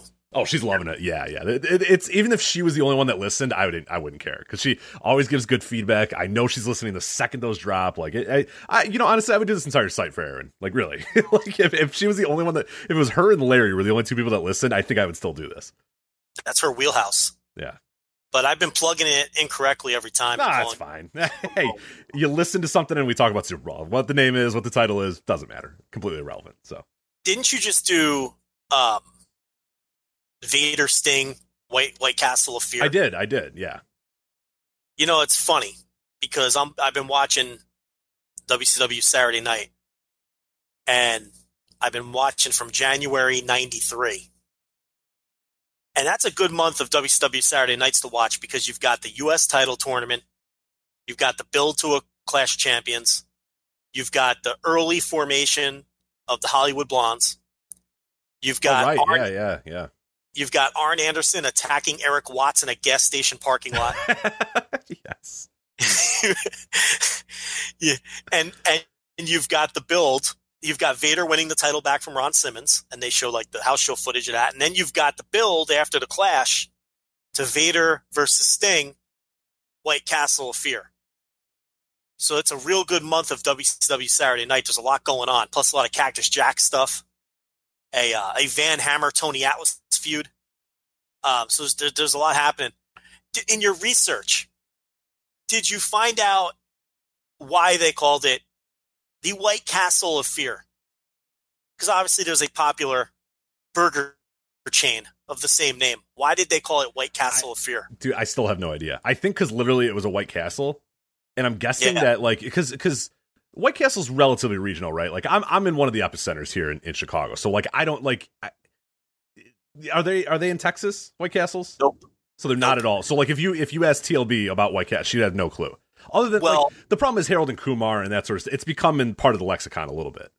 It has. I think Harold and Kumar, I think people from certain parts of the country thought that it was a made-up restaurant. Right. Oh, I did. I remember I had a buddy who lived across the country, and he was like, that movie's hilarious or whatever. And I'm like, it's pretty good burgers. He's like, what do you mean? I'm like, the White Castle. He's like, what do you mean? He's like, where do you get White Castle burgers? I'm like, at White Castle. It was like this conversation. I was like, they're real. It's not a made-up thing. Like, it's a real thing. So I think pre whatever, when Harold and Kumar, 2002, 2003, whenever the hell that movie came out, pre that, like, very regional, right? So if you weren't in that region where there was a White Castle, you wouldn't know, I guess. Yeah, even now, I mean, but the thing now is they sell them in supermarkets frozen. That's true, right. So now everybody knows about them, so. Right, but then, you're right, like 1993, there were probably 50 White Castles, and they were all east of the Mississippi. Yeah, so I don't know if maybe somebody in Atlanta was like, it's going to be a White Castle in the Rock, because it was supposed to be secluded in the snowy Rocky Mountains. So maybe that's why it was white, so nobody could find it. So because Sting has to take a helicopter to the White Castle of Fear to go to a party. I'm surprised the White Castle didn't. It's a little weird, yeah. Get on their case about it, you know? Well, that's what I always wanted, like, because as a kid, like, the first time, or I shouldn't say as a kid, like, when I really found out about this White Castle of Fear match was like through Wrestle Crap and stuff like that before the network, prior to the network. I had seen it then not that long after, but I assumed that it was a tie-in with White Castle. It was like, White Castle sponsors, Super Brawl 3, and I'm like, oh, that makes all the sense in the world. It's a White Castle strap, like, somehow, for some reason, White Castle's like, we want part of that. We want to get in on this, advertising campaign, but, yeah, there's nothing to do with White Castle whatsoever. And like Dave Meltzer even makes a reference about that. Like I found the Observer at that time, and he's like, I don't know why they call it the White Castle. It's not a hamburger eating contest or something. So nobody's really quite sure. I think because it was snowy and they were in the snowy Rocky Mountains, I guess. But yeah, I'm surprised they didn't get they can get sued because White Castle's like, why are you using, our trademark to promote your shitty wrestling pay-per-view? But I'm not sure. It's WCW, man. Who knows? They also spent like $1 million on that trailer with Sting in a helicopter, meeting Vader at the White Castle of Fear. So who knows? The best part about that, by the way, I detail it, of course, in the Super Brawl Tell-All, but best part of all that. So doing this video, there's, it's Sting has to take a helicopter to the Rocky Mountains or whatever. He walks in, there's babes in teased hair, and they're all rubbing him down and all this sort of stuff because Sting thought he was going to a party or whatever, and it turns out to not be the kind of party that Sting was going for. But, Harley Race is there in all of it. And I just cannot imagine what Harley fucking Race is thinking. That guy, the most vanilla, old school wrestling guy. is sitting there, while they're filming this White Castle of Fear mini movie thing, and he's probably like, "Hey, let's go on, Vader! Come on, show him the strap, Vader!" And I'm like, "Oh God, yeah, poor Harley." Well, they didn't learn because later that year they do the exploding boat. Yeah, right. The Beach Blast. Vader. Yeah, Beach Blast. They had done the spin the wheel, make the deal. They decided for some reason that, we got to. What the best use of our money is right now? Struggling WCW. Let's spend millions of dollars on these mini movies. That's the way to go. Cheatham. We need to have Cheatham come in as many times as possible. Wasn't White Castle of Fear still Bill Watts too? Wasn't he still? Yes. Yeah, because Eric Watts is on the show too, so that's how you know Bill Watts is still in charge. So. Because I know Bill Watts is still cutting promos on the TV because I've been watching the TV, but I don't know if he made it. Well, either way, he was around for the build to White Castle of Fear, and that's really all that matters. I don't know when they finally got rid of him, the exact date, but it's coming up. I mean, he's gone soon. But you wouldn't think that Bill Watts would. It's weird. Yeah, it may have been a top down thing. Like, yeah, people always think that that's like the, Jim Herd era is that bullshit or whatever. But no, Jim Herd's era was another bunch of bullshit in 1991 and 90 and 89 or whatever. Totally RoboCop and yeah, RoboCop and the ding dongs and that bullshit. But no, this is I guess Watts' bullshit or whoever was immediately after. It may have been Dusty at this point. I don't know. But Dusty, no, I don't think it was. I think it was still Watts. I think it was Watts. He's still cutting promos on these TV shows. Right. Oh, because when he was out, he was out. But like you're saying, it's not far after this. He already made the terrible statement about Hank Aaron, earlier in '92, and then I think he says something else in '93, and then they finally decide, okay, I think we're done here. So news traveled slow in those days. Wasn't it they caught wind of the Wade Keller interview, right? Yeah, the restaurant owner, right? He was talking about some restaurant owner who wouldn't serve black people, and Bill Watts was like, well, that's fine. It's his business. And WCW was like, Or gays. And he's talking to Wade Keller. And Wade had to, bite his tongue. Yeah. Ugh. And the audio, everyone's read it, but if you ever listen to the audio, it's more awkward than you even probably think it is. Because then Keller just ends the interview instantly. I mean, they had already gone 2-3 hours, but it's like Keller knew this guy was digging his own grave, and he was being insulted by the man at the same time. And I don't think Bill Watts knew that Wade Keller was gay. To top it all, and then Wade just awkwardly, and then I think it ends with Watts saying, "I think I've said enough now, boy." And Keller's like, "Yeah, I think you have. Yes, you've said it all." Yes. I think his exact words were, "Yeah, I think you've said it all." And then that was the end of the interview. So, but again, news traveled slow. Then it's like that. It wasn't like the next day he got fired. It just took months and months. But yeah, it's just odd that Bill Watts would, condone. But you're right; it could have been a top-down thing. Yeah, it could have been Turner saying, "Hey, here's what you got to do, pal," and that may have also been a reason why he decided to bounce. Because I'm sure Bill Watts wasn't really great taking advice or direction from some Turner some Turner TV exec or whatever who's probably in there. So yeah, it's WCW. It's a disaster, but no, it's been fun to. McMahon hired him a year and a half later. Yeah, 95. Yeah, he was in there for 95, and he said, "You're not going to overrule me, right, Vince?" And he goes, "No." And then he goes, "All right, I want to do this." And Vince goes, "No, we're not going to do that." And Bill Watts said, "Fuck off, I'm out." Literally 10 minutes on the job. Yeah, I think he lasted 6 weeks. Yeah. So, I'm trying to find the exact date. It just says all I can find is 93 for when he was gone. So it's coming. Yeah, who knows? Yeah, it was the. Let me see. He was doing an interview to. Yeah, there's the Wade Keller giving an interview to a wrestling newsletter. They can't give the Torch a little shout there. So,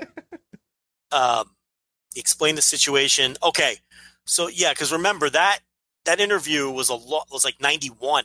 If I'm not mistaken. Right, yeah, and somehow people rediscovered it later and he had mentioned it in his job interview, and he told the Turner president about the interview and the things he said.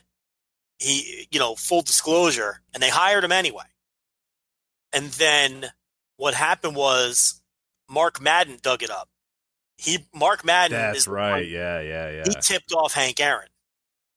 So when Hank Aaron so got weird. Like, this is all real, by the way. Joe is not making this up when you just name dropped Wade Keller, Bill Watts, Hank Aaron, the then home run champion, and Mark Madden. But this is not a lie. This is how incredible WCW is in its history and why I'm so sad that WCW is dead. Yeah, he brought it up to Aaron, and then Aaron obviously was aghast when he found out, right? He was disgusted. So, but Watts says, and then Madden was going around like puffing his chest, like, I got Bill Watts fired. Maybe they had heat or something. That I don't know. But Watts tells a different story. He says he didn't get fired for that. He says he quit. So it might be one of those situations where I'm not fired. You can't fire me. I quit. Right, exactly. Right. Yeah. But he says he had issues with Shaw, with Bill Shaw. That's the Turner president who hired him. So anyway, the end result was Ole Anderson, who was always seemed to be around to take over, was the one who stepped in 93. And then I guess, did it go right from Ole to Bischoff in 94? I think so. Yeah. I think then they decided, okay, let's get somebody that's not a wrestling guy in here, or get somebody that knows, or can get, top down, really redo this entire thing and get things together. Cause what was interesting is once Watts was out, then JR was out too.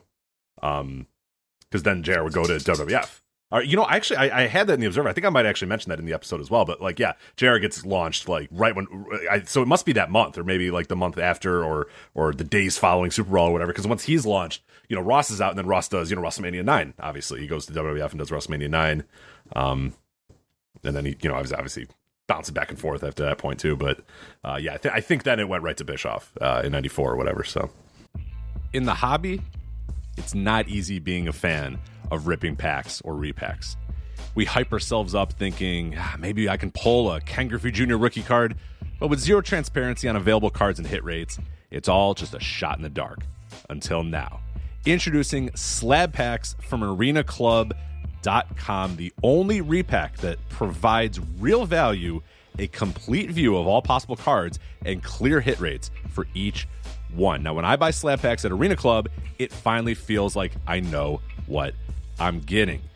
I was able to open an Arena Club slab pack, and I'll be honest, it was a lot better than what you normally do. Say you go to a card show and there's a random innocuous brown bag of cards, and you can open it and look, it's going to be junk. You know what I mean? You know what you're probably going to get in those. Maybe you find that fun, and sometimes I do. Sometimes I like just opening up cards and saying, hey, look at some random cards or whatever. But if you're really in this game to find value and find particular cards, it sucks to have to buy these mystery packs, and it ends up being, almost nothing, nothing of value. Not with Arena Club. You can display, again, of all available cards, hit rates, grading, so you know that when you're opening up the slab pack, you are going to get something valuable. You are getting something good. And Arena Club, in addition to having those great slab packs we just talked about, is also a marketplace for card collecting, buying, trading, selling, displaying, all that sort of stuff.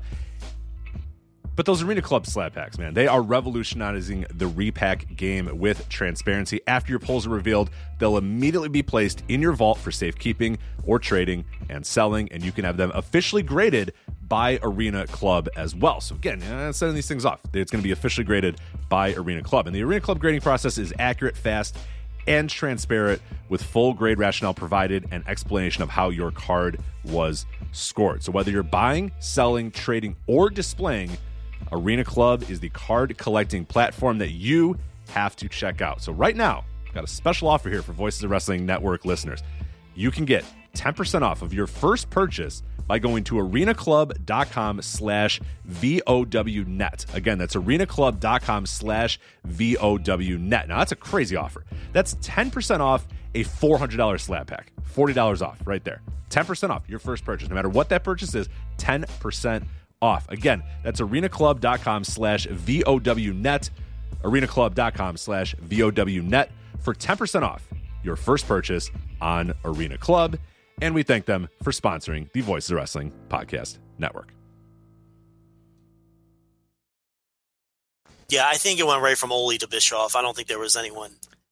Ole did not write the ship, by the way. He did not write the ship in late 1993. So no. And then, he was like 2 years later, a year and a half later, like we said, he went to WWE.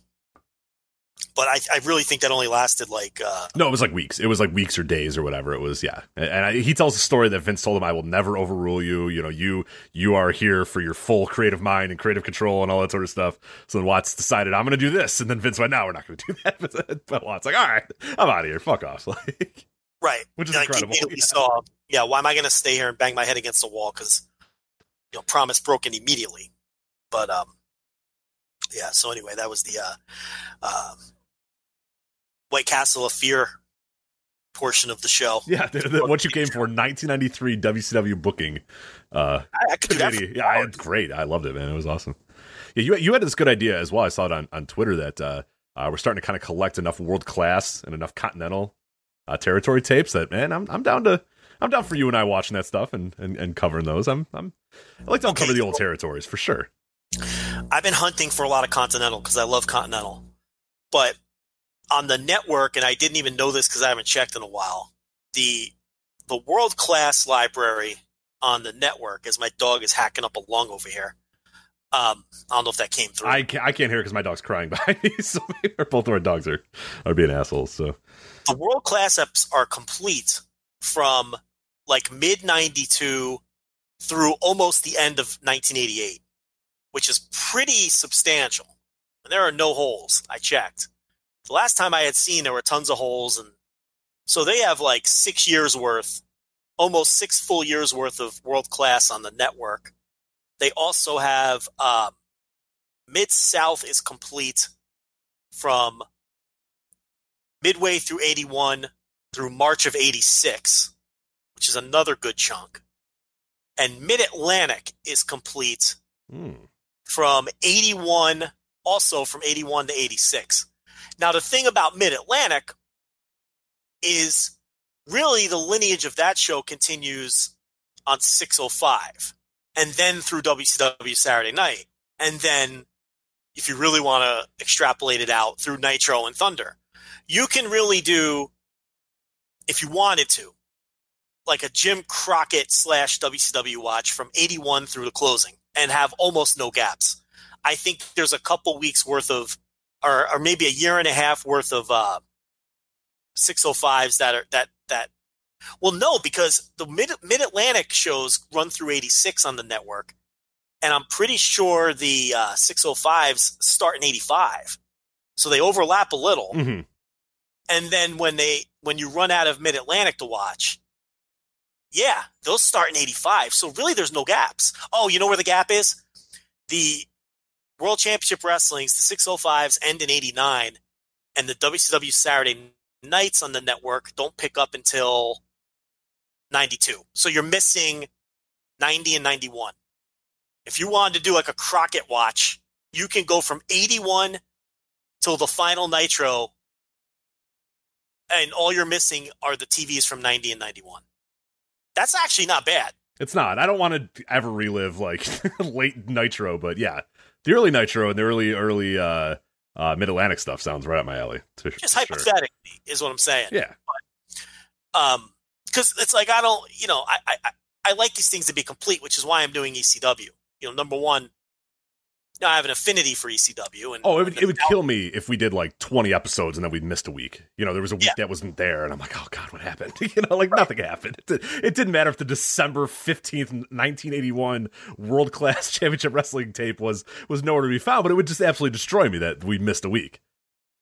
Yeah, but it's like, if we wanted to do some kind of watch behind the paywall, a light watch of just the TVs, we could do World Class, Mid-South, or Mid-Atlantic pretty much uninterrupted for like 5 or 6 year stretches, which isn't bad. And the thing about World Class is those are the years you want. Oh, it's great. Yeah, I picked and choose like what was on the network when maybe it first launched or maybe a year after it launched. But the idea now that they're complete is awesome, because like that would always stop my rewatches, because I was watching a ton of like 82, 83 World Class or whatever. But then I would like hit next, and then it would be like, what the fuck is going? And it missed like 2 months or whatever, and I was like, oh God, like what happened? It just sucks to lose that time. So I like that they're a little bit more complete now. They're all there now, and since it starts in 82, you're starting with Gary Hart booking leading up to, the Freebirds turning on Kerry, and then you get the whole hot period, and then it ends like in '88 when they're declining. Like it's almost if you said, okay, you have to pick 6 years, these are the 6 you'd pick 82 to 88, and that's what's up there, easy and convenient on the network. So that's almost like the perfect scenario. And then the Mid-South, same thing, 81 to 86. There's a good about 5-year chunk there. And yeah, the Mid-Atlantic. Now, the Mid-Atlantic TV show, if I'm not mistaken, I don't want to look stupid, so one of us should look it up while I'm talking. I'm pretty sure the Mid-Atlantic TV show eventually turned into WCW Pro around 1987. Or I think that's the history.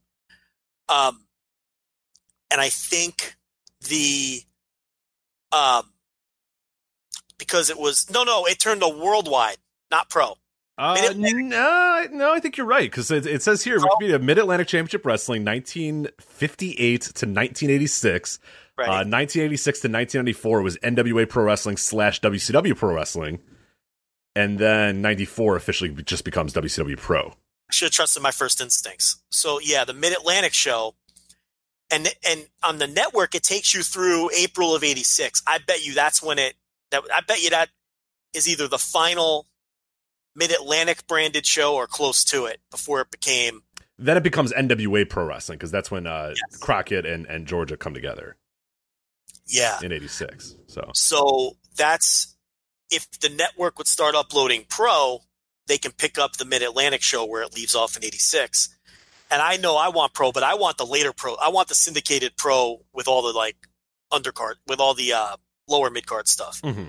That's the stuff that's interesting to me from a rewatch perspective. Armstrong Brothers every week, wrestling, disorderly conduct or whatever. But yes, the Mid-Atlantic show became WCW Pro. Worldwide, what was Worldwide? Something melted into Worldwide, and I can't remember. It was I think it was just wasn't it just NWA Worldwide Wrestling or whatever? I think it was always called that, but always Worldwide. Is that what it was? I believe so. Yeah, let me I'll click around here and see. Worldwide Thrilling Radio. But I enjoy this. I don't care what people think. People like this. Yeah, it was always Wide World Wrestling in 75. And then it became. But then I think ABC got on their ass for Wide World of Sports. Yeah, exactly. They were like, hold on. Yeah, that's exactly why. They say in 1978, quote, to avoid confusion with Wide World of Sports. I'm sure that's how the conversation went with, mega Goliath of sports television on ABC said, hey, it's confusing to our. Yeah, I'm sure that's how it went. But anyway, Worldwide Wrestling is what it became in 78. And then it stayed as that until Bill Watts' regime was WCW Worldwide. 92 is when they changed it. So. Yeah, and that was another good show for undercard stuff, in the later era. Oh, dude, there's some great. I mean, Monsoon Classic has some, and that's my favorite thing to do if I'm cleaning or vacuuming or working around the house or whatever. I'll throw on Worldwide episodes, because he has them in, all in playlists or whatever. I'll throw on Worldwide 97 or Worldwide 98 and just hit random, and then it's just fucking Lismark Jr. versus Ric Flair for some reason. You're like, what the hell? There's a Randy Savage Ultimo Dragon match that just pops up, and you're like, let's go. It's just incredible. And some of the guys work their asses off. Some guys know that it's bullshit, but it's just it's fascinating. I love Worldwide. I grew up on Worldwide, man. Saturday morning wrestling, Sunday morning wrestling was my shit. I loved early mornings. Yeah. And then obviously the World Championship Wrestling show, which was what people call 605, morphed into WCW Saturday Night. So WCW Saturday Night on the network starts in 92. They don't really have a ton of it on the network yet. They have a little bit of 92 and a little bit of 93.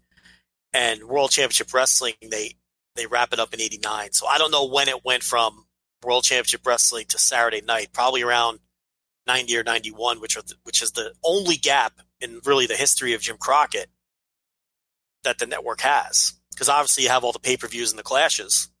You have the flagship TV shows. You just don't have the Worldwide, those shows. Mm-hmm. But you have everything else with the exception of 90 and 91's TV. So I'm wondering what the holdup is with that.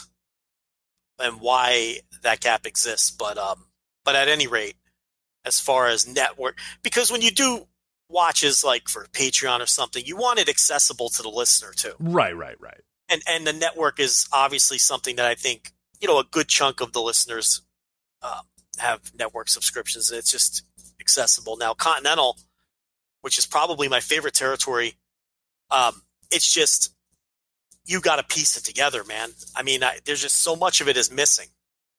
And, the other day I found a couple of good resources, and, the quality is always shit, but I can live with that. That doesn't really bother me so much, but it's just all the gaps, It's like somebody will have 4 months worth, and then they're missing 2 months randomly, or they're missing a couple of weeks here or there, and it drives you nuts because I'm more of a completionist.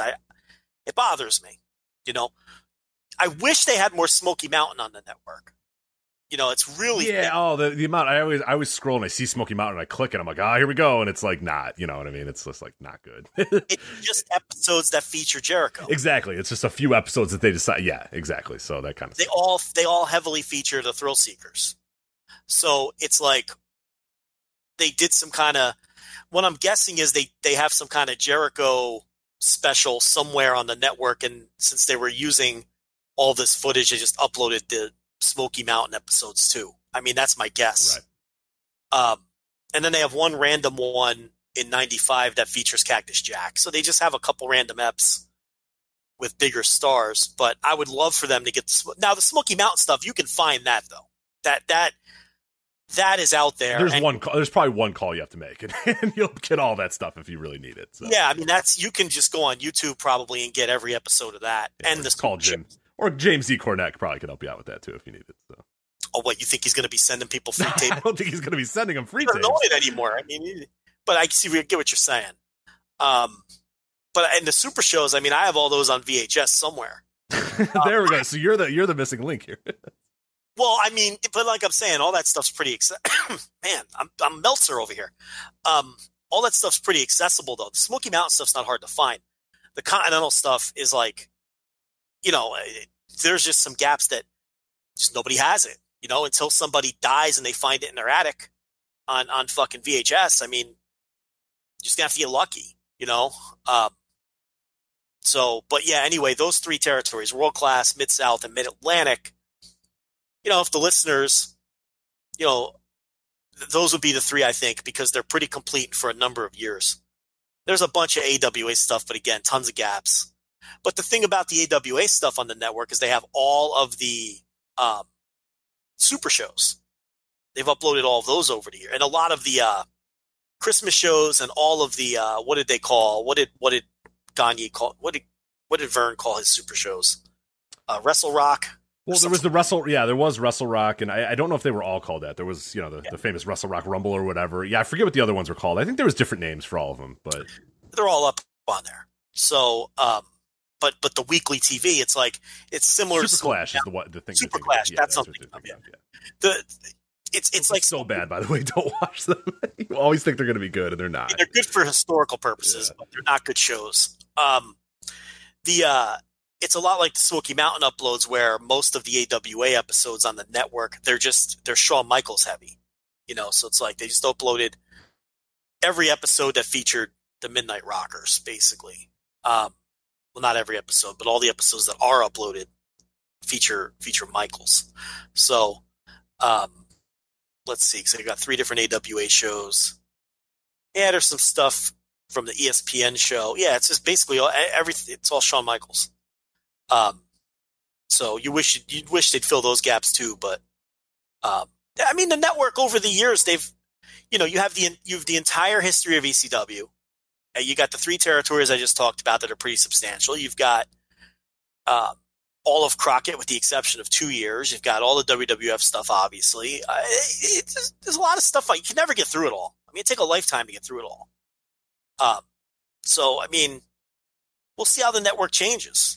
I'd keep paying just for this stuff because I always throw this stuff on randomly, this older stuff. I kind of wish there was a lower tier. I wish they would have like a $5.99 tier for nothing new and just all this old shit. I would 100% order that.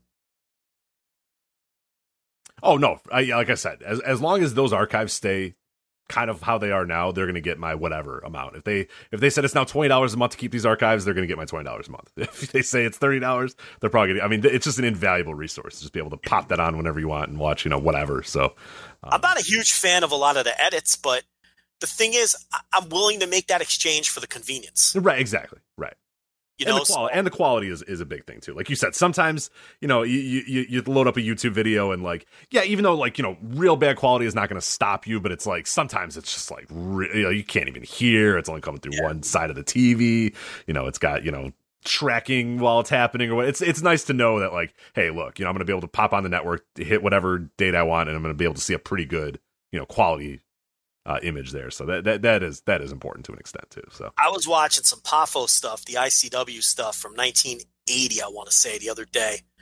And I mean the audio, you couldn't even, it's hard to understand the audio. It's tough. You appreciate that the footage has survived and is out there. It was a bizarre episode of TV. The entire episode was a 6-man tag match with Rip Rogers on one side and your boy Crusher Broomfield on the other. You know who that is, right? That's the one-man gang from Halsted Street. Oh, absolutely. Oh, yeah. Okay. So you had Crusher Broomfield on one side. My neighbor. One-man gang, yeah. It was a 6-man tag, and listen to this show format. It was 6-man tag till, and the winner was the most falls till curfew. Oh, God. Now listen. How long was the curfew? 10 minutes? They wrestled the entire hour show. What? But listen, hear me out. So when there was a fall in the match, right? 7 minutes in or whatever, Broomfield pinned whoever the fuck.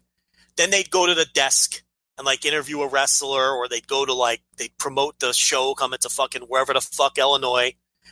And then they'd go back for the next fall of the match.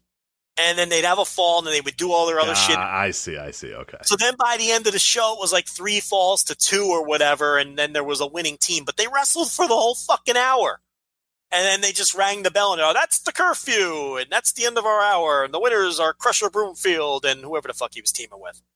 And I was I had never seen a television show format. It's really weird.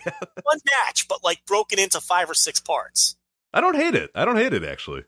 You would have hated the match, though. Oh, I'm sure. No, it sounds like a terrible match, but yeah. The match was horrendous. I mean, it was, but the format was interesting.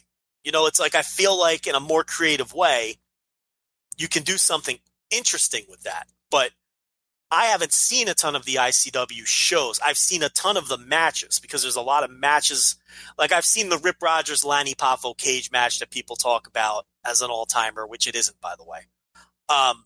I've seen a lot of the Randy Savage stuff, which I will watch any of that I get my hands on because that's just, classic stuff from his formative years. So I've seen a lot of individual but this was you don't see a lot of their television shows floating around. So I'm wondering if this was the norm, if they just always did their TV this way, or if this was something that they always did. Right. Yeah, I have no idea. So if anyone listening knows, I'm curious to know, but it was interesting, and I watched the whole thing, and it was atrocious. I mean, it was horrible. The match was terrible. But, and I mean, one-man gang is a fiery young babyface. How about that? I mean, it's not often you see a guy right, yeah, that size cast in that role, but he was definitely on the face side, and he was tagging in and fucking firing up the crowd and throwing his fists. So I'm this is bizarre. But anyway, subscribe to the Patreon. Maybe one day we'll review all this shit. Absolutely. Yeah, good stuff there. Anyway, I guess we got to talk about it. Takeover Portland. We waited an hour and a half to get to Takeover Portland, but hey, I've enjoyed the show up to this point. But we got to talk about this. Takeover Portland happened on Sunday, not Saturday, Sunday. And Joe, like we kind of said in our preview, we said, the build, there's it between on the build, yada yada yada. But we thought on paper it looked like it was going to be a tremendous show, and I think it was an awesome show. This was, to me, and again, I don't know your opinion. We haven't talked about this before, but probably one of the better takeovers I've seen in quite some time. Easily the best they've had in the last year, I would say. And I thought just an exceptional show, which is interesting given my thoughts on both the opener and the main event. But I thought everything in between that really delivered for me. And my God, if those matches delivered for you, personally, this is an all-time show. I mean, this is what was the worst match on the show? Really, honestly, probably the main event to me. I don't know about you, but again, what did you think overall before we kind of go match by match here on Takeover Portland? I don't even know how to review these shows anymore. These takeovers are so weird now because it's like I watch the matches and I cannot sit here and tell you that the matches are not great, but I don't really like them all. It's so weird. First of all, I feel like I have to take like 10 deep breaths and prepare myself to watch a takeover because it's exhausting. It's an exhausting watch. Oh, it is. Oh, for sure. Oh, absolutely. No, I know. And it got to me in the main event. And I'll talk about it when we talk about the main event too, where I was basically like, okay, this actually sucks now. Like I went from this is awesome to, okay, this fucking sucks. And I want it to be over as soon as possible. And then it's like, if I'm exhausted watching a wrestling show and the matches all feel like they're too long, then are they good? Or are they what my idea of a good match is? But if a match doesn't work, then it's not good, right? It's like TakeOver is so confusing in that way because I used to just straight up love them every time, and they were just great shows.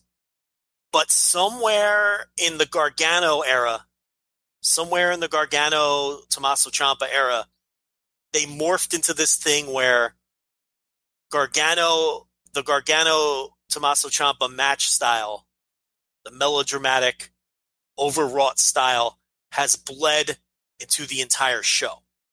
And now every single match is that. This super dramatic,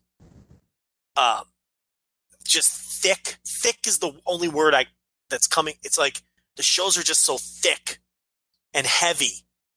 And yeah, I enjoy the matches, and I really loved, two of the matches on the show in particular. But it's like, I can't even articulate it. I like dread having to watch them though. So does that mean they're bad? You see what I'm saying? Like, no, why? I do, because like, and not knowing your reviews or your ratings, but I think I kind of have a rough idea of them. Like, I think if we went down to it, I think you have like 4 or 5 4-star matches out of 6 or whatever.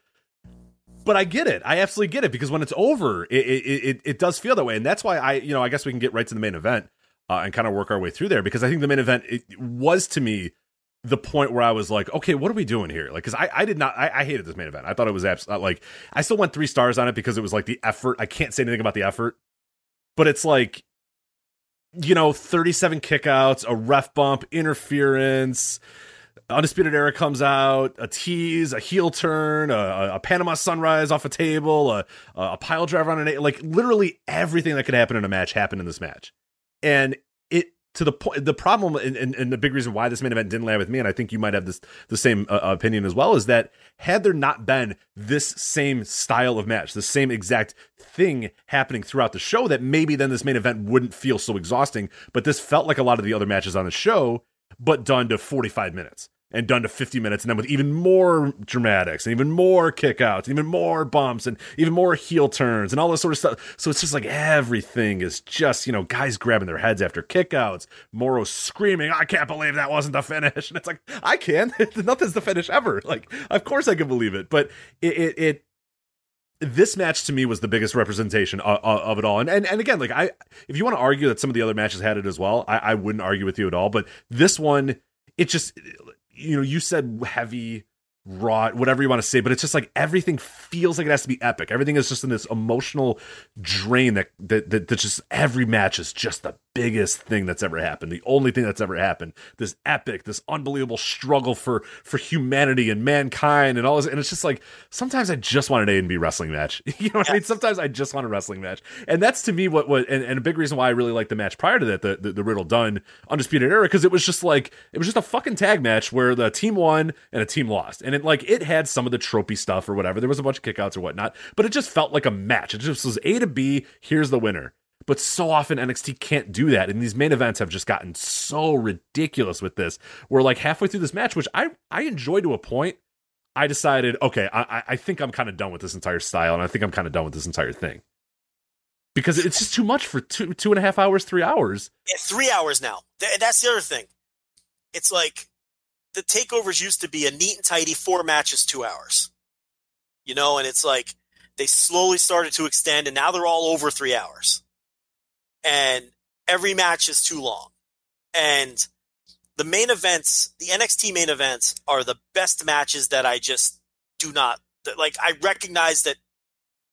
I don't even know how to explain this anymore. I mean, it's like they're the best matches that I just cannot get into. Right. I always say that they're great matches if you haven't either watched all the other ones or watched this entire show. If you just plopped into Adam Cole, Tommaso Ciampa, and you hadn't watched NXT TV, you haven't watched the most recent takeovers, you didn't watch all of Takeover Portland, it's probably a fucking great match. You know what I mean? Like, you're watching like, whoa, the kickouts, whoa, this, oh my God, like so much is happening. This is awesome. And like, you know, it all is technically good. It's all technically very, very good. But like you're saying, and this is, you know, some of the matches, I 100% agree with you, maybe went a little bit too long, didn't click on the level, maybe a little bit too epic or whatever. But for some reason, it was really not, it was just this main event that really, I decided, nah, you know what, I'm not enjoying this. I enjoyed the other stuff before that, maybe because it felt new and fresh, at least on this night. But that main event, there's just absolutely no defending it. It to me, it's just too long, too epic, too weighty, just too much. It was just, everything about it was just I'll never watch that match again. But I feel dirty saying I didn't like it, and I feel dirty saying I liked it. I never know what to make of these main events anymore. It's just everything doesn't have to be this emotional roller coaster, which is, you know, life and death struggle. This is my life. This is my career. Yeah, this battle of everything that's good and evil, and this is the essence of my existence. It doesn't have to be. Rich, how bad? I just want a Bobby Roode Hideo Itami match. I really long for the days of going there and give me a 20-minute fucking world title match where it's about who wins and who loses, and it's not about, you know, Tommaso Ciampa's legacy as a human being and whether Johnny Gargano can sleep well at night. I've had it with this. Right. It's just so much, you know, and you know, every match is wrestled in the same style, and it's like you're saying, when it's happening down card, when Dakota Kai, when Tegan Knox is like, I've got Dakota Kai beat, but I've got to send her a message instead because this is my livelihood and she was my friend. It's the second match on the card, and we're going to do it in the main event. Why are we doing it? You know what I mean? And it's I had thought about the opener too, but we'll get to that when we get to it. All of them. You could have picked any one of them. But my point here is, like, when it's up and down the card, it absolutely takes it away when the main event is a double the length and the same exact fucking match. And it's the same main event that they have on every one of these takeovers. You just insert a slightly different. It's always Cole, Gargano, and Ciampa. And I was going to say, there's not really different people to insert. Like, it's kind of the same people.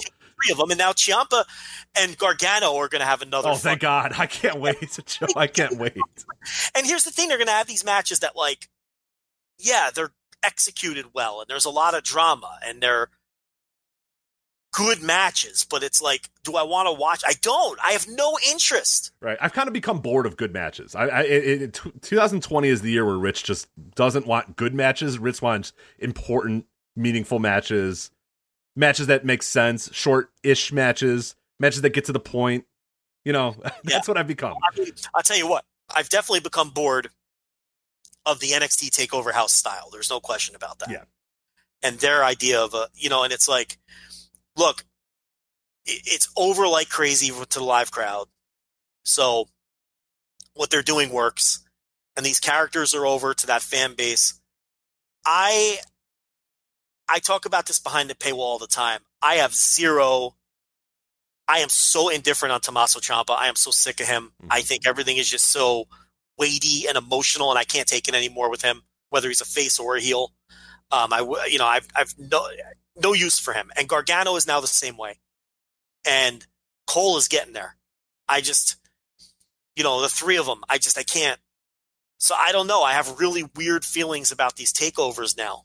You know, they're weird fucking shows because they're like, it's hard for me to say they're not great, but it's also great shows, but they're also not great. Yeah. It's hard for me to say that I'm like, I mean, if it really is great, then why am I like constantly pressing on my remote to see how much time is left because I want it to end? Yeah. It's weird because, yeah, you're right. They're like objectively good, but like emotionally bad for me and and other. Yeah, it's very, very weird. And that's kind of that exact thing hit my brain during this main event where I was just like, fuck this. I'm done with this. Like, I'm over it.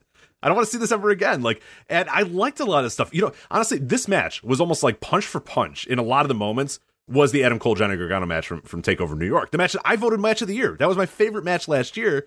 But it's like, that's the reason why I dislike this one so much, because I was like, really, you're doing like literally the exact same thing, like step for step. Like, I was seeing like the exact same move where the exact same guy runs in, and it's like, what are we like? Now you're wasting my fucking time here, because you're bringing old shit back and just doing it the same way. And this, you know, and now going back to Gargano and Ciampa, like, come on. Who in the world wants to see these guys fight again? How can I really be looking forward to 3 more matches between those guys? Because it's not going to be one. That's the thing. You know, it's not going to be Gargano gets or Ciampa stomps down Johnny Gargano, and then that's the end of it. Like, it's not going to be one match. It's just not how they do it. Well, and it's like said in the preview, too. Why would I ever root for Tommaso Ciampa in this scenario? Yeah, he literally tried to kill this man many times, but then he got hurt, though, Joe, so you got to, you know. Yeah, he comes back, all of a sudden I'm supposed to, like, he's the good guy here? Why? I mean, Gargano should still fucking hate this guy and hit him in the face with a belt. I don't know, but that's not even neither here nor there. No, but also that finish, too, the Gargano, and I know it's like one of those things that, like, it's wrestling, you have to kind of suspend your disbelief. But I'm not going to suspend my disbelief that Johnny Gargano, after 40 minutes and 52 kickouts and a ref bump, decided, okay, you know what, I got to get out there. You know what I mean? Like, that's the time you decide to come out. Right. Like, if you're trying to screw the guy over and cost him the match, I maybe would have done it maybe 10 minutes in, 15 minutes in. I would not have waited for 57 kickouts and decide, okay, I got to get out there. This thing is getting out of control. Like, yeah. Like, if the goal, if Gargano knew going in, and I haven't watched this week's NXT yet, so I can't say. But did they explain? Did Gargano do the "I don't know you" an explanation thing, or did he not even come out at all? Gargano wasn't even on the show. Okay, so there you go. So no follow up whatsoever. Anyway, if he does the, you know, I decided in that moment that I didn't want him to have this glory or whatever. Like, I have a tough time believing that the best thing to do was Johnny to wait all that time and then to come out. Yeah, but again, I know that's a wrestling thing, and people say you got to suspend your disbelief on that. But do I? I don't know. Do I? They're going to have, like, these great matches that I feel like I'm supposed to like, and I don't like them. That's what they're going to do. This Cole Tommaso Ciampa match, I have here's my notebook. You want to know the rating I have for it? Yeah. 4 question mark. I think 4 stars. Because it's like, I can't sit here and tell you it wasn't a great match. No, it was good. It was really good. But it was overbooked and just, I didn't care about any of it. And all the shit we just talked about. I never know what to do with this stuff. All I know is not what I want anymore. I don't want any more of this. You know, and it's, and I don't think Mauro screaming the entire show helps either. And not from the perspective of Mauro's annoying with his pop culture references and Mauro never tones it down.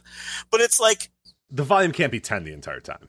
But the thing is, that's the way the matches are structured. So on one hand, I don't even blame him. I guess. But that's what I mean. Like, the kick out happens 5 minutes in, and it's, oh my God, I can't believe he kicked out of that. But it's still, like, that's part of why it's exhausting, because he's forced, not like he'd probably do, listen, I'm not giving him Bennett, but I'm just saying, the way the matches are structured, he's kind of forced to treat everything like it's epic the entire time, because the matches are laid out like they're like every moment of every match is epic.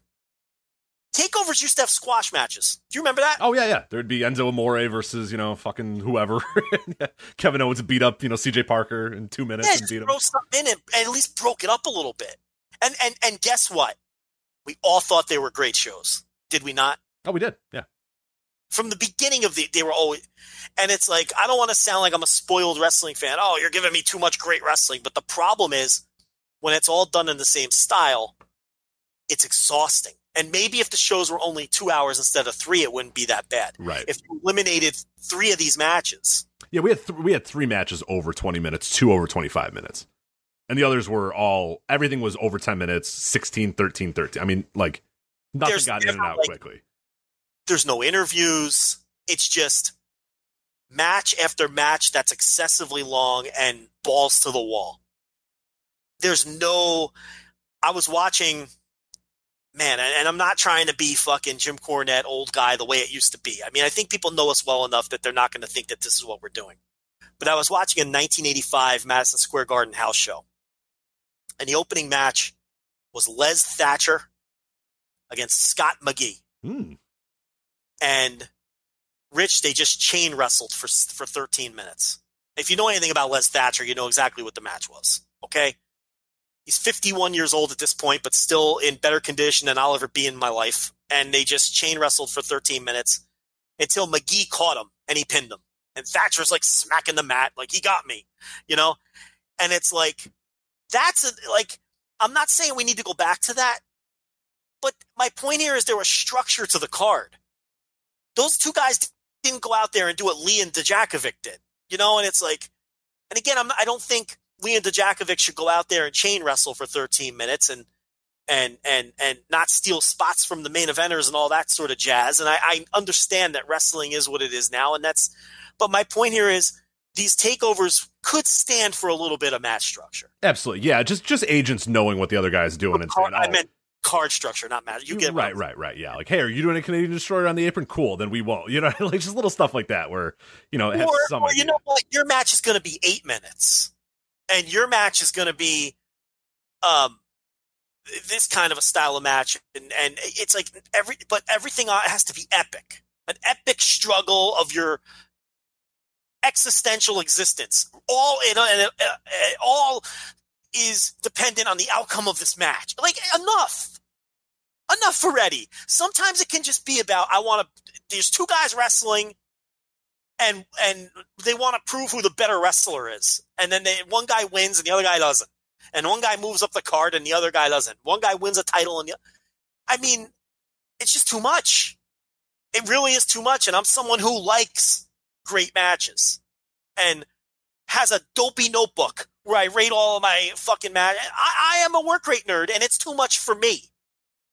So it's like, Rich, if this stuff is too thick and heavy and overindulgent for us, I can only imagine why it's run off some other people who don't dig it either. But it's like, and now we're going to review it and I'm going to tell you why I liked all the matches, but it's like, right. Exactly. With the idea that you also hate watching it.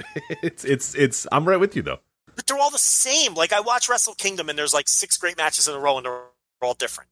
Right. There's a junior match and there's a takeover style emotional main event.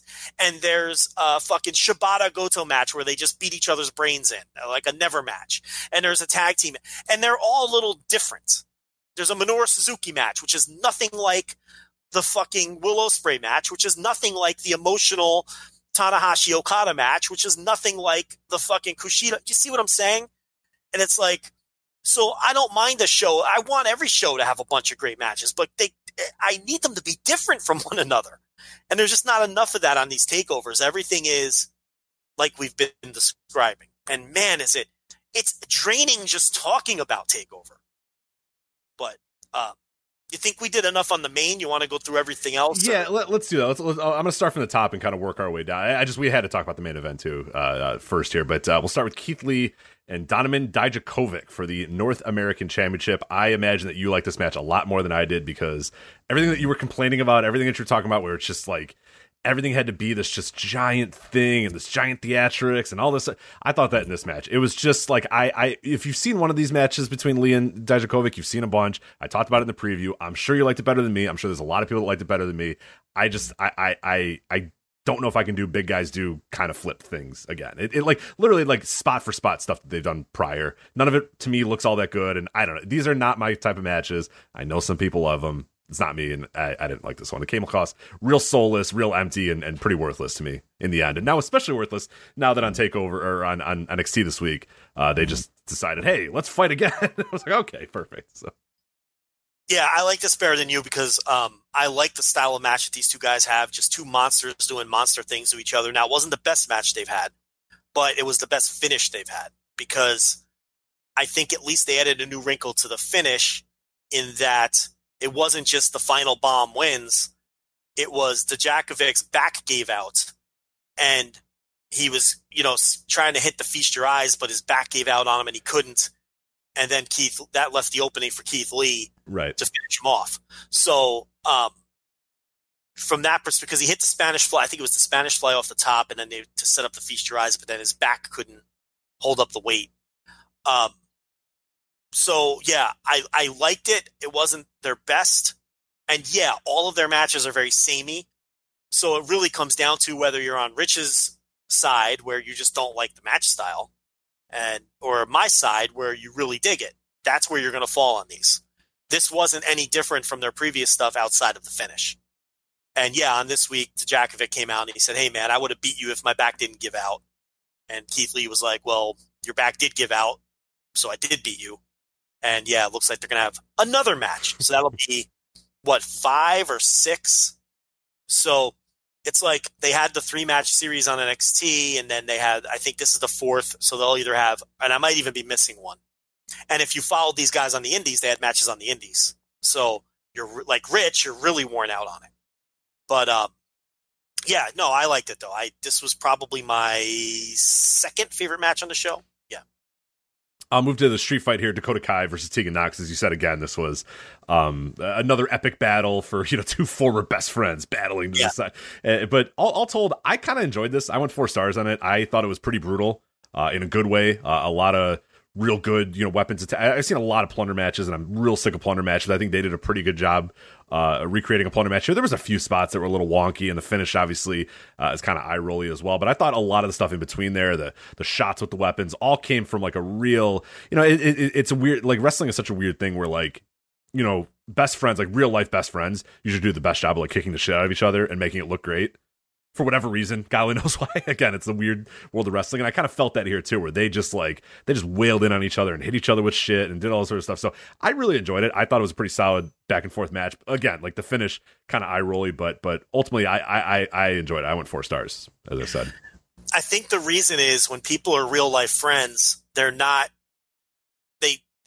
afraid to potato the other person because there's more leeway there. Right. You hit me and it's like, it's all good. Whatever. We've been on the road together. I know you didn't mean to hurt me. It's all good. Like, We know each other. We're going out there to have a great match. And if we have to beat the shit out of each other along the way, it's understood because we know each other. It's cool. I think there's kind of that mindset to it rather than you're working with someone you met a month earlier and it's like, you're going to be, so that might have something to do with it. But, you ready for my hot take? Yeah, go ahead. Yeah. What do you got? I've been saving this hot take since I watched this. I thought this was on its way to being the best women's match in WWE history until the finish. Holy shit. I love it.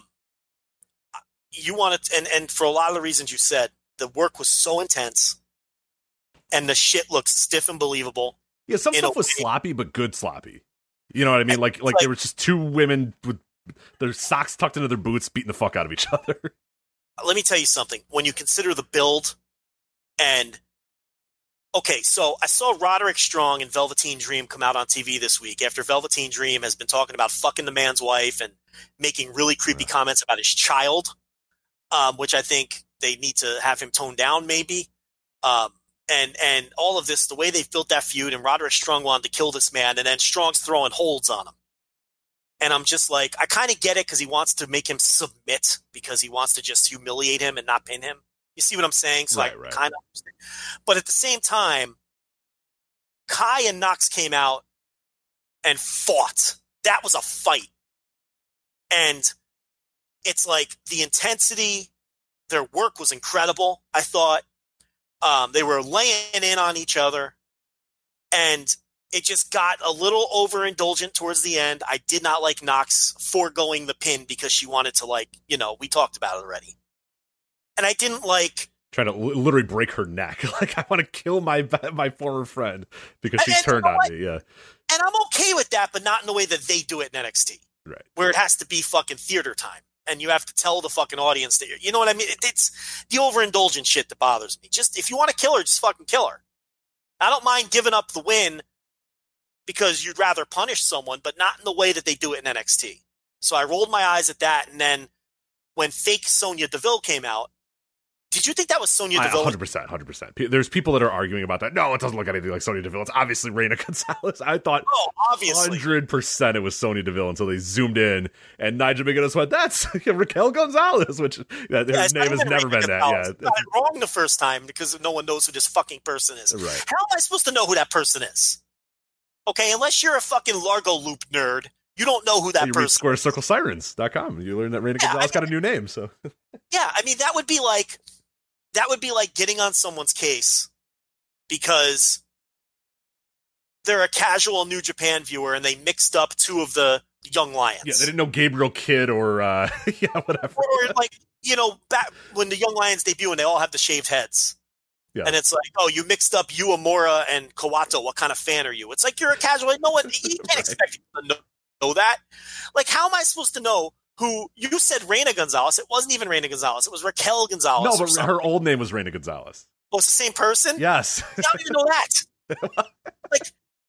like these people act like Clearly, showing yourself as not a Square Circle Sirens reader. Yes, this week they announced that Reina Gonzalez had changed her name to Raquel Gonzalez. So yeah. I've been doing a pro wrestling podcast for 8 years. I think I know a lot about pro wrestling. Okay? You can't know it all. And I'm sorry if I'm not up on the fucking Largo Loopers, especially when one of them completely changes their look the way she has. That's the other thing. She looked like fucking Sonya Deville. no, I'm sorry. I thought it was Sonya for sure. Because I'm typing my review because I did the review for VoiceOfWrestling.com and I'm like, the fuck is Sonya Deville doing out here? Like this is weird. I don't know why this is happening, but this is it. And they're like, that's Raquel Gonzalez. I'm like, oh, backspace because I had this whole thing written out about I can't believe Sonya Deville. Like, what are they doing here? This is a very bizarre turn that this has gone. But yeah, then I learned it. She looked like Sonya Deville got shot with Rick Moranis' ray gun in Honey, I Blew Up the Kids. Right. That's what she looked like. She looked like a bigger she looked like Sonya Deville 30% bigger is what she looked like and what she still looks like. Because I even on the TV when she was on NXT this week, I was like, for a brief second, I'm like, oh, Sonya Deville. Oh no, it's the girl that looks like Sonya Deville who debuted at TakeOver. But until that finish and until the tail end of the match, I'm watching this and thinking, holy shit, my hot take might be that this is the greatest women's match in WWE. I liked it that much. And I thought both of them were that great in the match, but the finish and the overwrought dramatics brought it down a little bit, but I still thought it was a great match. And it absolutely delivered when last week I was a little bit down on it. I've been on board with the feud until last week. I was a little down. And then they had this match, and I'm like, they reeled me right back in. Yeah, so I think what the best thing to do is just forget that TV match ever happened, and then it's a great feud. And everything's that TV match. I don't know why that TV match happened. So now Dakota Kai has a heater, and that adds a different element to it. But yeah, man, I was really loving it up until maybe the final fucking 3 minutes. well, there you go. So I'm glad I got you on board because I've been all in on this story and tried to sell you on it last week, and I'm glad I did a little. Dude, I was in on it all the way. I until know, but that. no.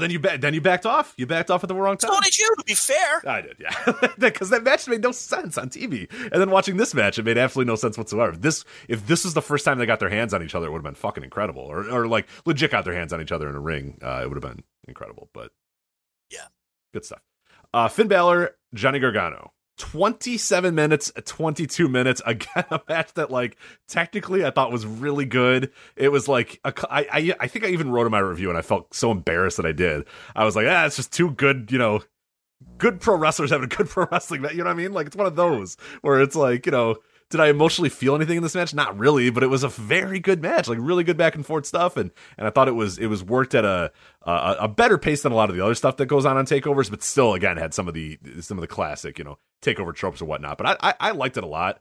I was kind of surprised that Balor won, but then obviously knowing what happened in the finish, I wasn't surprised, again anymore. But Balor's been protected on NXT. I'm not. I guess he's going to go at Cole now. I guess they're protecting him for that, but I don't know with Balor. He's weird because he comes in sometimes, he leaves a bunch of other times, so I'm not sure exactly what the next step is for him. But I thought this was a really, really good match, but one that I don't know if I'm emotionally connected to. It's, again, like an objectively good match that I don't know if I have much emotion towards. So very well worked. Very well worked match. The one thing about Balor, and I have hopes for him moving up, is God, this sounds so weird coming out of me, but it's like he slows it down, and that's what NXT needs. Yeah, no, absolutely. He slows it down. So, but this was very well worked, and I really liked it a ton. I mean, that hit my notebook. This match hit my notebook too. A lot of notebook matches here. And Gargano losing made a lot more sense at the end, because he did the job before he turned. So the job doesn't hurt him in any sense because the turn revitalizes him, So even though he did a clean job, And Balor says next week on NXT he's going to make some kind of big. I'll give you the quote. Hold on. He says he did a pre-tape. He said NXT is my chessboard, and next week I make my next move. So That's good. I mean, I think that's got to be built for Adam Cole. Like, that's got to be the next move, right? I mean, Ciampa and Gargano are going to be married. There's an old school wrestling term. Yeah. Married. Right. They're going to be married for the next few takeovers, you would think. And so, yeah, that leaves something open for Cole for sure. So possibly, we'll see. Rhea Ripley, Bianca Belair, Rhea Ripley wins the match, retains the Women's Championship. I thought this was, again, another very good match. I thought Ripley really redeemed herself after the stinker at Worlds Collide with Toni Storm. I knew that this was hopefully not going to be the new trend for her, and I thought she came back. And again, it was 13 minutes. I think you probably could have condensed this one to like 8 minutes. It could have been like, honestly, 6-8 minutes. But they wanted to get Bianca Belair a few little hope spots. And like you said, sometimes that can be the issue with NXT is they try too hard to let everybody get their moments and their shine and all that sort of stuff. But either way, I really liked it. I thought Bianca looked really good in the match, but Rhea Ripley kind of put her away pretty easily in the end. And I think that's the best story to tell. As well. So it kind of stinks that Bianca Belair has obviously like kind of found her ceiling a little bit in NXT, but she'll be, I mean, she's still like, I think she's still super young as well. Like her time will come for sure. But she's fine. They had her cut a promo on Charlotte Flair on NXT this week, so she's fine. Yeah. She'll get that match on NXT TV. She's 30 right now. So yeah, there's plenty of time for her. Oh, she's older than I thought, but she got started late, but she's got a star quality. You know, I've been on the Bianca Belair train from day one. So, but and to me, this was the quote unquote worst match on the show, but there was nothing wrong with it. There's nothing wrong. It was a good match. It was a good match on a show that had, a couple of great matches. And so it's like, I don't want to use the word worst, but it is what it is. It was the worst match on the show, but it was a good match.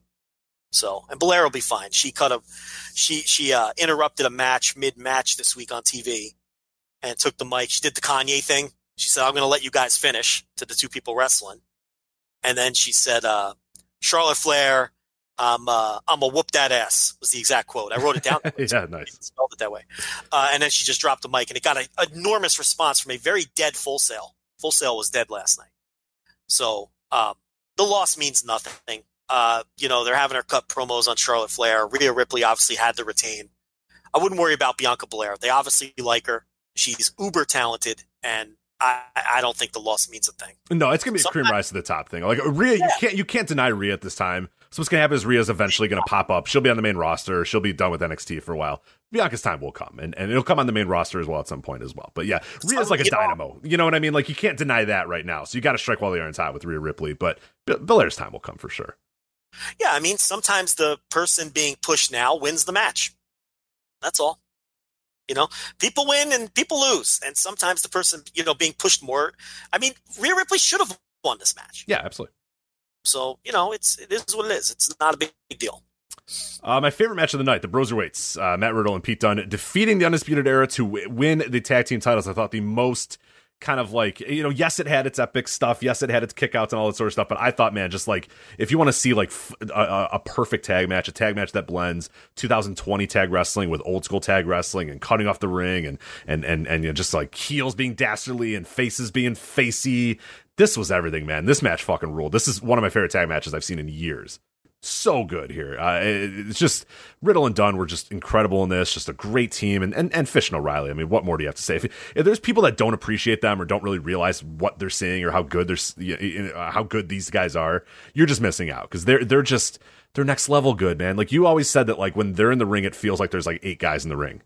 Because they're just always ready. Matt Riddle's got one moment of momentum, and then boom, here comes Bobby Fish out of nowhere. And then Pete Dunne's about to tag Matt Riddle, and boom, here comes Kyler. Like they're just always there, always ready. The timing's impeccable. They do just enough to kind of cut off the ring, but also make it still exciting. This was awesome, man. I went 4.5 stars. I fucking love this tag match. Great stuff out of these guys. Right with you. Best match on the show. Best match on the show. And one thing about NXT and takeovers in particular is I think historically in 20, 30, 40, 50 years when people look back on these takeovers, I think it's the tag team matches that are going to be the standouts. That people, this, is just an incredible run of tag team title matches on these takeovers, whether it's Undisputed Era or now with the Broserweights or American Alpha or Ciampa and Gargano, or you go right down the line. Lorcan and Birch, that one month they had the killer match. The War Viking Raider experience. Yeah, they were great. They were great in NXT. You go right down the line. I mean, this is right there with whatever you want to talk about. Mid Atlantic, 50s WWF, as far as being like a tag team territory with great tag team matches. 90s All Japan, whatever you want to talk about. NXT's right there. And to me, a match like this, when we look back on these takeovers, we're not going to look back on these overwrought, overly emotional main events. No one's going to want to rewatch that stuff. You're going to want to rewatch these tag matches, though, because they're all great. They're always great. And they're often the best match on the show. And I think that they'll stand more of the test of time than these main events will. And you just look back at NXT's history, at a certain point, it just, the tag matches are always money. Yeah. And I thought this was great. I went 4.5 on this, and I think right now, very early, but the Broserweights and Kenny Omega and Hangman Page are the two best tag teams in the world this year. And I think they're going to go neck and neck, at least for the first part of the year, tag team. And we'll see how long those two teams stay together. That's the key. Right. Yeah. I don't know. I don't see either of them. I don't see either of them lasting, another 6 months or whatever. But who knows? You never know. Broserweights have been great. Tremendous chemistry, both in ring and on the mic, that we talked about last week. And I think Omega and Page have been great. Mm-hmm. They're having great TV matches. So, yeah, I like this. This is my favorite match on the show. And then there was the main event. So that was TakeOver Portland. So again, we really liked it. We really did like it. I'm right with you, man. I don't know how to really talk about these NXT shows anymore. It's kind of the same way with the TV. It's like I watch TV and I enjoy it, but it's kind of like, I don't know. Did I enjoy it? I objectively enjoyed it, but I it's so weird. I don't know. The TV's dry as a bone. It's lifeless. Well, this week, from what I saw about half of this week, and it's pretty. Yeah, it was not good. This week was not good. They, especially a post takeover. I mean, they really mailed it in. I mean, there's just nothing going on this week on the show. A couple of lifeless matches that just didn't lead to anything, and squash matches, and just the crowd. The Full Sail crowd is starting to die. Well, I mean, wouldn't you? I mean, come on. Those same people have seen. I mean, I get it. Yeah. I mean, I understand it. But the last 2 weeks, the Full Sail crowds have not been good. And it's like they're just not being – part of it is they're just being presented with the same old shit. And I don't know. It's just, maybe they need new people to connect to. And maybe, now that NXT is a brand and they don't really move anybody off of it, we're starting to see that kind of pay off in all the wrong ways. Right. Yeah, exactly. Well, you got 300 guys in that performance center. So hopefully you can find a few to get in there, but nobody graduates and nobody moves, so Yeah, you've got 205 Live and NXT UK and Raw and SmackDown and plenty of places to move parts around, but it's Paul wants his toys and he doesn't want to get rid of them, so that's fine. At this point, they kind of have. They're in a ratings war now too, and it's like, do you invest television time in getting Austin Theory over, or do you just stay to status quo with Adam Cole and Johnny Gargano and all these guys? Right. Even though we know that there's people, I mean, Paul Heyman is frothing at the mouth to get his hands on Adam Cole and Matt Riddle and all of these guys in NXT, and it's just they won't do it because they can't do it. Because, they need this show to deliver to at least some extent now. And if it wasn't for Dynamite, a lot of these guys they did move some of these guys up. I mean, they literally moved Johnny Gargano and Tommaso Ciampa up, and when they moved Ricochet up, but they moved some of them back because of this, and it's getting stale. All right, let's move to Rev Pro here. We only got a little bit left to go on the show here, but we definitely wanted to get to this. Rev Pro High Stakes 2020. This was a show that happened on the 14th. Repro, they got it up real quick as well on their VOD because there was a lot of hype surrounding this main event here, Will Ospreay and Zack Sabre Jr. But the match that really stood out to me, and we'll talk about the main event, of course, it's a very good match, but the match that I went out of my way to see after hearing some of the reviews and people talking about it was Michael Oku and El Phantasmo, the British Cruiserweight Championship match. That was the semi-main event, which, Joe, I liked better than the main event, but we'll get to that when we get to it. Overall thoughts, because you've seen the entire show. I only saw the semi-main and the main event. Do you want to go over what way do you want to attack this? Because you saw the rest of the show, so you can give more thoughts on that. Do you want to go right to the main event, or do you want to kind of bounce around a little bit? Let's do the big stuff. Let's do the big stuff that we both saw, and then I could give quick thoughts on the stuff you didn't see. All right, let's do that. So let's start with the main event here. British Heavyweight title, Will Ospreay defeating Zack Sabre Jr. Tremendous match. I enjoyed the New Japan match a little bit better, the one they had a few weeks ago. I for whatever reason, that one just clicked with me a little bit more. But there's no denying that this was just tremendous pro wrestling between two all-time greats here. Great emotion in the building, great emotion in the arena, great emotion kind of built in the story. Kind of baked into the story with Zack being the cocky asshole because Ospreay could never beat him, and Ospreay finally does beat him. Huge crowning moment, huge moment, great win. I mean, just tremendous wrestling. I like the New Japan one better, but that doesn't mean I didn't like this one because this was fucking great. Yeah, I mean, I honestly don't see how you could have preferred the New Japan one. And let me explain. Because I feel like this match played off of the New Japan match and improved on it in that, okay, so the New Japan match, like we talked about either last week or the week before, right? It was Zack Sabre Jr. just baffling Will Ospreay with his various array of grappling techniques and grounding Will Ospreay, right? We broke that match down and they told a great story. And it's like this one, they come back and Will has kind of learned from that. Mm-hmm. And he has answers for a lot of Zack's tricks. In other words, he hits the Os cutter at one point and Zack goes to roll out of the ring like he did in Japan. And Will reaches out and grabs him and goes, oh, no. I'm not letting you sneak out of the ring and regain yourself like you did in Japan. Yeah, and I love that spot. Like he stopped him from getting out of the ring so he can continue his momentum and try to put him away. And also, Sabre tried to use the same wacky hold that he tapped out Will with in Japan on him here, but Will always managed to either wiggle his way out of it this time or get to the ropes. So it was like Sabre had all of the answers for Will in Japan, and then Will had all of the answers for what Sabre had the answers for in England. This is great match-to-match storytelling, And then, of course, you have the obvious of the dramatics down the stretch and Will Ospreay finally winning the title after 7 years. So I thought that added to it as well. And to me, the work was equal, if not better in this match compared to the first match as well. So to me, it's like if you're doing a 2-match series and both matches are playing off each other and one improves on the previous, I'm going to like the second one better. But if you're telling me the first one just connected with you better than this one did, for some other reason, whether it was, well, you tell me. I mean, you're the one. It's tough to say exactly what reason it was. It was just when it was over, and I watched this match twice, kind of thinking, okay, what didn't click with me the first time? Okay, well, let me ask you this: did the things that I just described, did they not land for you? No, they did. I don't know why. They didn't land for you. They did land for me a little bit, but for whatever reason, I don't know. I just I think I liked it more knowing that I don't know why. I don't know why I enjoyed Will kind of or Zack kind of having the advantage over Will in that New Japan match. For some reason, I kind of enjoyed that where Will was like, I got it, I'll do this, and Zack's like, no, you can't do that, I'm going to do this to you. And I don't know, for some reason, I enjoyed that a little bit more than seeing Will overcome those odds and overcome those submissions and know what to do. I should like the conclusion more than the build, but for some reason I like the build more in this case. I don't know why. I have no idea why. So you hated it and gave it 2 3/4. Exactly. Fucking atrocious wrestling. Will's a spot monkey and he stinks. So I disagree. I thought it was great. I know you hated it. As Will Ospreay guy, he's overrated. He's trash. So yeah, no, but I really loved how they didn't ignore the first match at all. You knew these two guys wouldn't.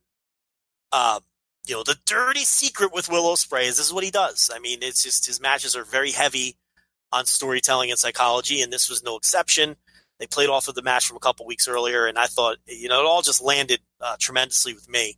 And then on top of it, it's just the usual great Will Ospreay and Zack Sabre shit. I mean, the guys are just great. They can go out there and just have an out-of-context match like they had in Dallas a few years ago or they've had in other places, and it's still going to be great. But then when you dial it up like this, where they're telling a 2-match story, I mean, I'm not going to tell you I thought about giving it 5 because I don't know if that'd be honest, but I went 4 3/4 with no hesitation, and to me it's right there with or very early first 2 months of the year with among the best matches I've seen this year, and I really loved it. So a satisfying conclusion to this story, to Will Ospreay's story, and then of course standing in the ring with Oku and with Giselle Shaw as sort of, what it reminded me of, Rich? It reminded me of this year's WrestleMania where Kofi Kingston and Seth Rollins and Becky Lynch all won the titles. And that WrestleMania, to me, I'll always remember it as, Daniel Bryan and Brock Lesnar and Ronda Rousey being vanquished and Charlotte Flair having no business in the match. I'll fight that till the death. Oh, no, 100%. I'm right with you. Yeah. I don't care who argues with me. Dave Meltzer, whoever. Yeah, I'll fight. It ruined it. Absolutely. Charlotte didn't belong in that match.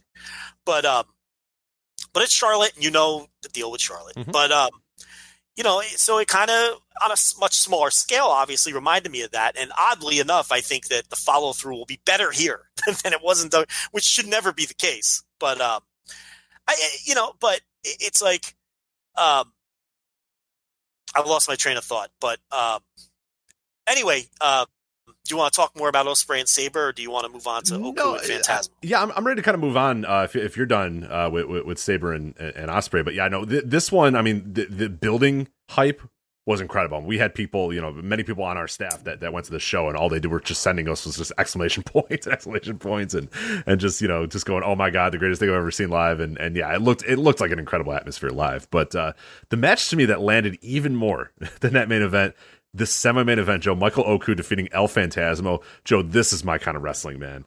I love this wrestling. El Phantasmo is just a chicken shit heel. Oku is this underdog babyface. The crowd's going fucking nuts for everything they do. Oku gets the win. The crowd explodes. He jumps into their arms, and everyone, oh my god, the emotion. I mean, this is everything that NXT isn't. You know what I mean? Like, just this pure emotion, this just pure obvious good and evil and bad versus evil, whatever you want to. It's emotion that, what you're trying to say is it's emotion that doesn't feel manufactured and forced. Exactly. It was the crowd has seen this guy rise, and they want nothing more than this guy that they've watched kind of rise through the ranks, win this match. And El Phantasmo is so good at playing just such a fucking unlikable asshole that everybody just wants to see this guy get his ass kicked. And it just so happens to be Michael Oku, this guy they've seen kind of rise through the ranks, is the guy that's going to hopefully beat him on this night. And when he does eventually do it, after just a tremendous back and forth pro wrestling match, just the emotion, the explosion of emotion is just, oh my god, I love this. I love this match so much, and it was so well worked too. I thought the Oku is a guy who's a little, I don't want to say rough around the edges, but he needs a little bit of work before he's kind of a finished product. But El Phantasmo, I thought, worked his ass off to make Oku look great, and I thought Oku delivered on his level too. But I thought this was like, these guys found lightning in a bottle, man. I don't know if these two guys could ever come together and have a match this good ever again between these, between them. But on this night, man, oh my god, perfect. It was just an incredible pro wrestling match. Yeah, I mean, this is what NXT matches used to feel like before every match on NXT tried to be this. Yeah, exactly. I think I actually tweeted something like similar to that. I'm not saying that you're stealing my lines, but let me actually find out what I tweeted, because it was the exact thing. I was like, that's what NXT used to be. That raw emotion, that feeling of meaning and purpose and reason, that used to exist. And it's like, yes, because I watched these back to back. When I was done with the takeover, the next morning I watched this show, and it was like, yes, this is what I've been looking for. This is what I love, Yeah, it was. I had tweeted out that this was the best takeover match of the weekend, because it was that takeover style, but on a show where nothing else was like that, unlike takeover where it was all like that. And it all blends together. Yeah. And it feels forced. And this felt natural because Oku is a guy who has incredible crowd connection. His crowd connection for a wrestler, he just has that thing that 99% of wrestlers want, but will never have when in terms of connecting with crowds. And he isn't a finished product. I mean, I've seen a lot of his matches, and he clearly is a top prospect because of that crowd connection. And he can go as well. And do you remember the Pac match? I remember we talked about that one. on the show. That was a great match as well. But he's had other matches too that I've seen, and it's like he's not a finished product. And I know people are talking him up for Super Juniors. I think it's too early. I also think he's not to a point now. The reason it works in Europe is because of that crowd connection, and they've watched him grow up, and they're behind. And he's not going to have that dynamic injury. He's going to go to Japan, and they're just going to want to see him work, and he can work. But it's like I don't know if he's ready for that. I don't know if he's ready to hang with the best juniors in the world, because that's what New Japan is. It's the best juniors in the world, and has been for at least the last half decade.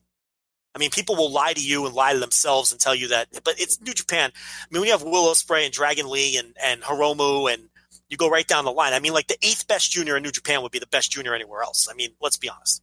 And it's been that way for like a half decade. And I don't know if I'd throw him into that, the deep end of that pool yet, but it's like, eventually, yes. But the dynamic here with this pure, perfect baby face, right, who the crowd loves, and he has this against the biggest prick heel in the company. And one of the greatest, let's face it, Phantasmo is one of the best heels in the world now. You know, when you factor how great he is in New Japan, and you know, he does the shtick in multiple plays. He's just a tremendous, hateable motherfucker. Yeah, he's completely unlikable. Like, nobody can like him. Nobody in that building could say, you know, I want El Phantasmo to win this match. It's impossible. You can't do it. He's such a great heel that he has worked smart wrestling fans into a shoot, and they think that they like he's getting people with his heel work on a level that very few people do in this day and age, because so many people hate him and they don't realize they're being worked into it. Like, he's so hateable, you know, and so it was the perfect dynamic and great booking to build Oku to this point and to put that title on Phantasmo when they did, and to peak all of this on this show. I mean, Rev Pro had a rough year last year in a lot of ways, particularly the back end. And you know, I watched most of the shows. And we even talked about Rev Pro early last year right here on this show. And then things fell apart for them. Middle portion, later in the year, they had the whole thing with Bodum and all that on top of it. Oh, right, yeah. But this was great booking to have all this come together in this spot. And Oku is really a guy to keep an eye on. And he's so young. Why are we rushing him into Super Juniors at this stage of his career and everything else? But I'm glad that he has sort of latched on to this side of British pro wrestling, and he's not on the Progress side, because this is the kind of guy where it'd be such a shame if he got signed like A-Kid did and just disappeared into that ether, because he's got so much to do and so much growth that can happen in front of him. You know, and I'm glad to kind of see him. Anything can happen. I mean, but I'm glad that he's sort of fallen on this side of the BritRest table. And this was great. I went 4.5 on this. If these were the only 2 good matches on the show, this would have been a great show, because these final 2 matches were just fucking outstanding. Yeah, and just the amount of emotion and crowd in these 2, it's just unbelievable. Like, the idea that they could still get up for that Ospreay Sabre match, which is like, again, like, if you have not seen this, like, I can't even describe to you how loud the pop was when Oku beat Phantasmo. And just how, I mean, just tremendous stuff here. So yeah, really good match. Go out of your way. The crowd celebrate, and they're holding them up. It's just they're doing like he's crowd surfing, and they just love him. It's, oh my god, it's great. God, I love it. Man, I saw him have a match against Scotty Davis. It's behind the reviews, behind the paywall. I can't remember the promotion. And I don't know how much you know about Scotty Davis, but this is another guy. He's like 19 or 20, or whatever the fuck. He's an Irish guy, and he is going to be a superstar. Make no mistake. You know where I first learned about Scotty Davis? I'm going to tell you. Sitting in an IHOP in New Orleans at 4:30 in the morning with Alan and Sarah Forel. And we're sitting there in this IHOP eating shitty pancakes. And he's telling me, I'm not going to even attempt an Alan impression. Yeah, you can't do it, yeah.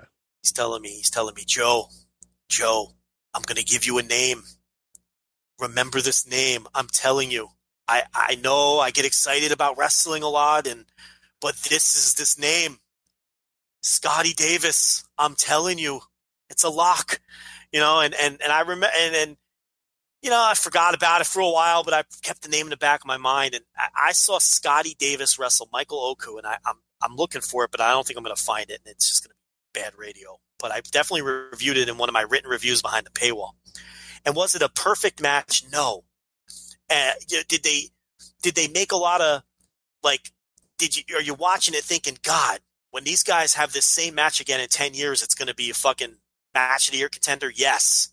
I mean, they rushed through their spots and they made a lot of mistakes young wrestlers make, and it wasn't refined or anything like that. But I'm just watching that Oku Scotty Davis match thinking to myself, these guys are going to wrestle again in 5 years and 10 years, hopefully. And they're going to cross paths, and these two guys are going to be having match of the year contenders. I mean, they're future stars, both of them. You know, Oku, you could argue, already is. You know, and Davis is another one. I'm going to tell everyone what Alan told me in that IHOP. Remember the name. And a lot, our listeners are good. They probably are on to him already. This isn't like, I'm not breaking any news talking about. Right, we got very smart fans that they know what they're doing. But some of you who maybe don't follow the British scene or the European scene, I should say, I mean, and look for that match. I think it's still on YouTube because that's where I do all my written reviews from anyway. But and you'll see what I'm talking about. And they're very different wrestlers. You know, Oku's more about crowd connection. Davis is just a physical, just one of these guys where it's like the first time you see Will Ospreay and you're just like, oh yeah, forget it. This guy's going to be fucking. It's the same thing with Davis. It's like, you know, he doesn't have the same height, the same size, but he's a tremendous body, good physique, good look. And just physically, he's it. He's got it. But yeah, but anyway, yeah, Oku, sky's the limit. He's got to fill out that body a little bit, you know, and that'll come with age and, you know, hitting the gym. Kyle Fletcher's putting on some weight, Rich. I don't know if you saw Kyle Fletcher on this show, but he's another one who just really needed to fill out. So that just comes with time, you know, and you know, when he fills out that body and gets some more experience, Oku's the real deal. Yeah. Fletcher's only like 21 too. It's kind of stupid. There's some real good guys. Just God, hopefully they don't sign to WWE. Please don't sign to WWE, guys. Please. Not yet. I mean, go there and make millions someday. Right. Exactly. Like, yeah. Build yourself up a little bit here. Don't do the Jake Atlas route where you take the first fucking contract that gets thrown to you. So you know. Yeah. I mean, it's because what can happen too is you just get lost and maybe you never make it there, and maybe you get stuck in the Performance Center for 3 years, and then you get stuck in NXT for 3 more, and then you're Juice Robinson. You're looking for a way out, and right. Not everybody can have the resurgence that Juice Robinson had. You know, some guys are just going to fall off, and it's a shame, but the way they hoard talent, that's going to happen to some of these guys. Yeah, well, Atlas, and the reason I brought him up too is I don't know if you saw, but like he's like, hey, I'm making my debut with Evolve, and it's just like, oh, geez, like, you could have just done that. You maybe could have just worked Evolve without, you know, or level of Evolve. I get it, but it's like, I get it, and I don't get it. You know, it's and some guys do choose to wait. I mean, look at Will Ospreay; could have been there years ago, and it's like he's out, you know. And I know he's kind of different because he's just enormously special. I mean, he's special on a different level, but it's you know, I get it and I don't get it. You know, it's I'm watching Carlos Romo, and you know, he obviously came up with A-Kid, and A-Kid's having good TV matches in NXT UK, but it's like, do you really see A-Kid having a big future there? I mean, do you? Especially at the stage of his career that he chose to make the move. You know, it's like, the fact is, if you go there already as a star, you have a much better chance. Absolutely, yeah. If you start out ahead, you're good to go. I mean, look at the guys that are pushed. You know, they're guys that were not homegrown talent. Look at the names on that takeover. I mean, you know, and it's like when you're A-Kid or Atlas, you're just starting to make your name. They don't, you know, become the top guy on the scene and then go. You know, just not even just from an experience standpoint, but from your future prospect standpoint. You have more of a chance of getting pushed when you're coming in already as a star. We have precedent for that. So anyway, I guess that's a side diversion. No problem at all. So you watch the rest of the show. We're pretty close to the clock here, so we don't have to go into excruciating details. I need minutes. That's how I need to know how pithy I need to be. Yeah. 10 minutes. How about that? You give me 10 minutes. I'll give you 10 minutes. How about that? So talk about the rest of High Stakes 2020. I got 3 notebook matches on this show. First of all, I thought it was a very good show because there's only one match I did not like at all, and everything else was either good or better. And I had 3 notebook matches total, and the third one was not LA Park Eddie Kingston, which is what a lot of people are probably thinking, or maybe not since it's me saying it. But this Ricky Knight Jr., I got to tell you, Rich, go back and watch this one. Again, hardly a finished product, but I was very impressed with Ricky Knight Jr. and his match with Robbie X. And I can't believe I have Robbie X in my notebook, but I do. 4 stars flat for this one. I thought Ricky Knight Jr. looked tremendous. I think he showed a ton of upside. He's a flippy-do guy, and he's not reinventing the wheel. He's doing all the shit that everybody else does. But he's very smooth, and or at least he was in this match. And the one thing is they kind of lost the crowd. The crowd wasn't super into this. And I don't know if this is because, well, I don't know. The Brit wrestling guys who are more connected to the politics can probably tell you why. But considering the shit that they were doing, the crowd really wasn't into it as much as I thought they'd be. But my God, I wasn't expecting much out of that match. And I thought it was just a tremendous cruiserweight / X Division style match on the undercard. As far as LA Park Eddie Kingston goes, Rich, envision an LA Park Eddie Kingston match. Are you doing that? Well, that's what it was. With a lot of shtick. They did a lot of shtick with the referee. Not me. There are people that I'm sure loved it. It's just not. Yeah, not mine. I was rolling my eyes once they started doing the shtick with the referee. I started rolling my eyes. Mad Kurt got involved. I don't know how much you know about Mad Kurt, but he's sort of like this cult comedy thing that Rev Pro has going on that's super fucking over. So Mad Kurt kind of has this thing. It's Curtis Chapman. It's Curtis Chapman, and he does this alternate persona called Mad Kurt, and he's got this thing going with Kingston. So he got involved. The referee got involved. Look, it was fine. It was an LA Park Eddie Kingston match with a lot of added shtick. I'm sure as a live experience, it was great. I didn't hate it. I thought it was fun, but hardly my favorite thing on the show. Giselle Shaw in the opener won the women's title from Zoe Lucas. I think Zoe Lucas is terrible. In fact, I think she's one of the worst, quote unquote, major league. If you want to call Rev Pro major league, that's up to you, I guess. One of the worst major league wrestlers around. I think she really fucking stinks, and she stunk here. And Giselle Shaw, I haven't seen much of her, and I'm not going to form an opinion based on a match against Zoe Lucas because Zoe Lucas is the drizzling shits. So, she's terrible. She is bad. She's not good. So I'm going to reserve judgment on Shaw. I mean, I want to see her in more matches, first of all, and I want to see her against someone other than Zoe Lucas. That's the only match I didn't really like. I'm just glad the title is off of Lucas. I think she's connected to the promotion in some way, office-wise. I'm not positive, but I think she is. I'd like to see her go away because I follow this promotion, but unfortunately, I don't think that's going to happen. Dan Maloney, who left WWE. Yeah, interesting. Went back to the scene. Had a nice little match with Jeff Cobb. I mean, again, card placement. They didn't go out there and try to have an epic. They went out there and told a story, and the fucking hometown guy beat the outsider. I mean, it was a nice little match, and perfect for its spot on the card. And Maloney is a guy that I would, I'd fucking rip on him, and I was hard on him in NXT UK, but I applaud him for getting out of that system and going back out on his own, and he's improving, and I don't know, and the thing is, I think he's British strong style adjacent. He may have been trained by those guys, which makes the move even more brave, because he could have just stayed in under WWE's umbrella, especially with a connection to Seven and Dunn and all of those dudes. If I've got my information straight, and I think I do, but he's going to go out, try to make a name of it outside the system. So this is a good little match. Then we had the Ricky Knight Jr. Robbie X match, which I already talked about.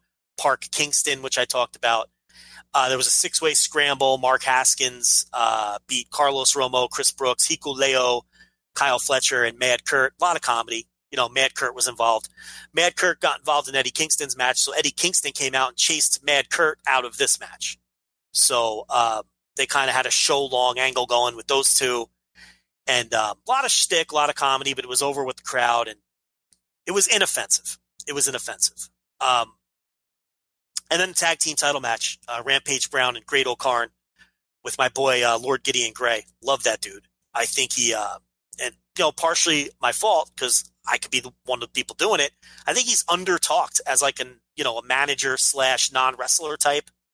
I think he adds a ton. He's added a ton to the Great O'Karn act when they link them together. And, now as the manager of Legion, I think he's just a great old school manager. You can stick Lord Gideon Gray in 1986 WWF with Bobby Heenan and Jimmy Hart. Right. He does feel like a throwback in that way, yeah. And it would work perfectly, with fucking Luscious Johnny V and Mr. Fuji and all those characters that were, managers during that era. I mean, he's perfect for that. He's a real throwback, and I think he's great in the role. And he gets in the ring to introduce O'Karn, and it's just, and he's another guy who's a great heel because he's hateable. There's nothing likable about him, which is why he's great for the role, And this wasn't any kind of great match, They beat Damian Dunn and David Starr, but it keeps the O'Karn undefeated thing going. He's still undefeated. I think the only loss he has is like some gimmicky DQ thing that doesn't really count. So they still bill him as undefeated. He's never lost a singles match. He's the half of the British tag team champions. I think the Legion was a great pivot from the Bodum mess. So they put Shaw Samuels with Rampage Brown and the Great O'Karn, and you give a manager, and that has worked tremendously as sort of this heel faction. So it's not a match that's going to hit anybody's notebook. But again, when you have a semi and a main as good as this was, and you have the undercard, we just talked about, everything was different. You had Park and Kingston doing Park and Kingston things. Right. You had a little bit of comedy. You had like a flippy-do match with Ricky Knight Jr. and Robbie X. You had the Legion doing, their heel antics with Gideon Gray. It was all different on the undercard. It was all good, the exception of, Zoe Lucas in the opener. And then you had the two great matches to end the show. So this was one of the best top to bottom Rev Pro shows that I've seen in a while. They had a rough year last year. They had the flashes of brilliance, but it wasn't their best year. And I thought the booking was good leading into this. The booking was good coming out of it. And I enjoyed the fuck out of this show. Yeah, well, one of the most poignant things is Neil David, who did the review, and who's just a fucking great writer, and it annoys me every time. I hate it. I hate when he sends something. I'm like, fuck you, because it can't live up to his standards. Exactly, it's too good. I'm like, well, I was gonna write something, but I guess I won't now because yours is better. But he wrote, obviously he did it in our New Japan ebook, and he wrote it on the website too about how disappointed he was in Rev Pro and how Rev Pro kind of failed everybody and was this had the chance last year to be something special and really emerge in the scene, and it just chose to kind of fall on itself and just kind of step on its own tail, or like whatever way you want to describe it or whatever. And then you read his review of High Stakes, and it's like, okay, maybe this is the bastion of light here. Maybe this is the last bit of glory that this Brit Rest scene has, because Rev Pro really, in a show like this, makes you think, okay, all right, hold on, never mind, it's not dead. This thing is still vibe. There's some life back in this scene. There's some good young talent, some top tier talent that is hanging around and isn't going away and isn't signing right away. And if they stay, the scene. So it's been interesting to see, because as you said, 2019 was such a bad year for Rev Pro, where it just felt like, oh God, what are you guys doing? Like, what direction? What is the future of Rev Pro? What's the future of Brit Wrestling if you guys are one of the the top companies? And now move ahead to February 2020, and it's like, okay, here we go. There's some momentum behind this company. People are feeling it again with them, which is really cool. Because the scene is better when they're better. Oh yeah, and it's like you said. There's a handful of young wrestlers who aren't WWE / Progress adjacent now, with Oku and Kyle Fletcher and people like that, who it helps. And maybe it just took time, for some of these guys to get over. And last year at this time, Michael Oku couldn't work the semi-main event of a show like this. He was still on the come up, and he was making his name. But sometimes it just takes time too. I think Phantasmo's been a good addition to the scene as well. So they've got some. This is a very, very encouraging show. And you just hope Rev Pro stays away from a lot of their bad habits with a lot of the, they fell into a lot of those bad habits last year with the run-ins and the interference. Yeah, very Attitude Era-esque stuff. Attitude. Yeah, which you can really miss, in 2020 and 2019. It really stands out of like, what are you doing? Why are you doing this? Yeah, even some of the early 2019 shows that I liked, if you remember when we talked about them here, it's like they'd have a 4 or 5 match run where every single match had interference. And it's like, God, we don't need it in every match, especially when you're booking Pac and he's not doing jobs because he's the Dragon Gate champ and you have to do it in his match. You know what I mean? It's like, so you're getting it at the top. Maybe chill out underneath, and this show I thought, it's just a look, it's not going to be a show of the year contender, but it's a really solid, fun show from top to bottom with 2 great matches on top. All right, so we are just about out of time. Real quickly, though, any thoughts on Hideki Suzuki versus Nakajima, if we even need to talk about it? It's just a match a lot of people are talking about. Jojo Remy from our site has it as his running match of the year. It's Hideki Suzuki, so it's going to be very divisive. I thought it was a really good match. I went 3.5 on it. It just had a lot of the things that I don't like about Suzuki. It had just meaningless, uneventful, boring, and dull grappling in the first 10 to 15 minutes of the match, which really didn't play into the rest of the match at all, which was my problem with it. If you're going to do grappling to open a match, it either has to be exciting grappling or it has to be grappling that plays into the story of the match. And this was neither.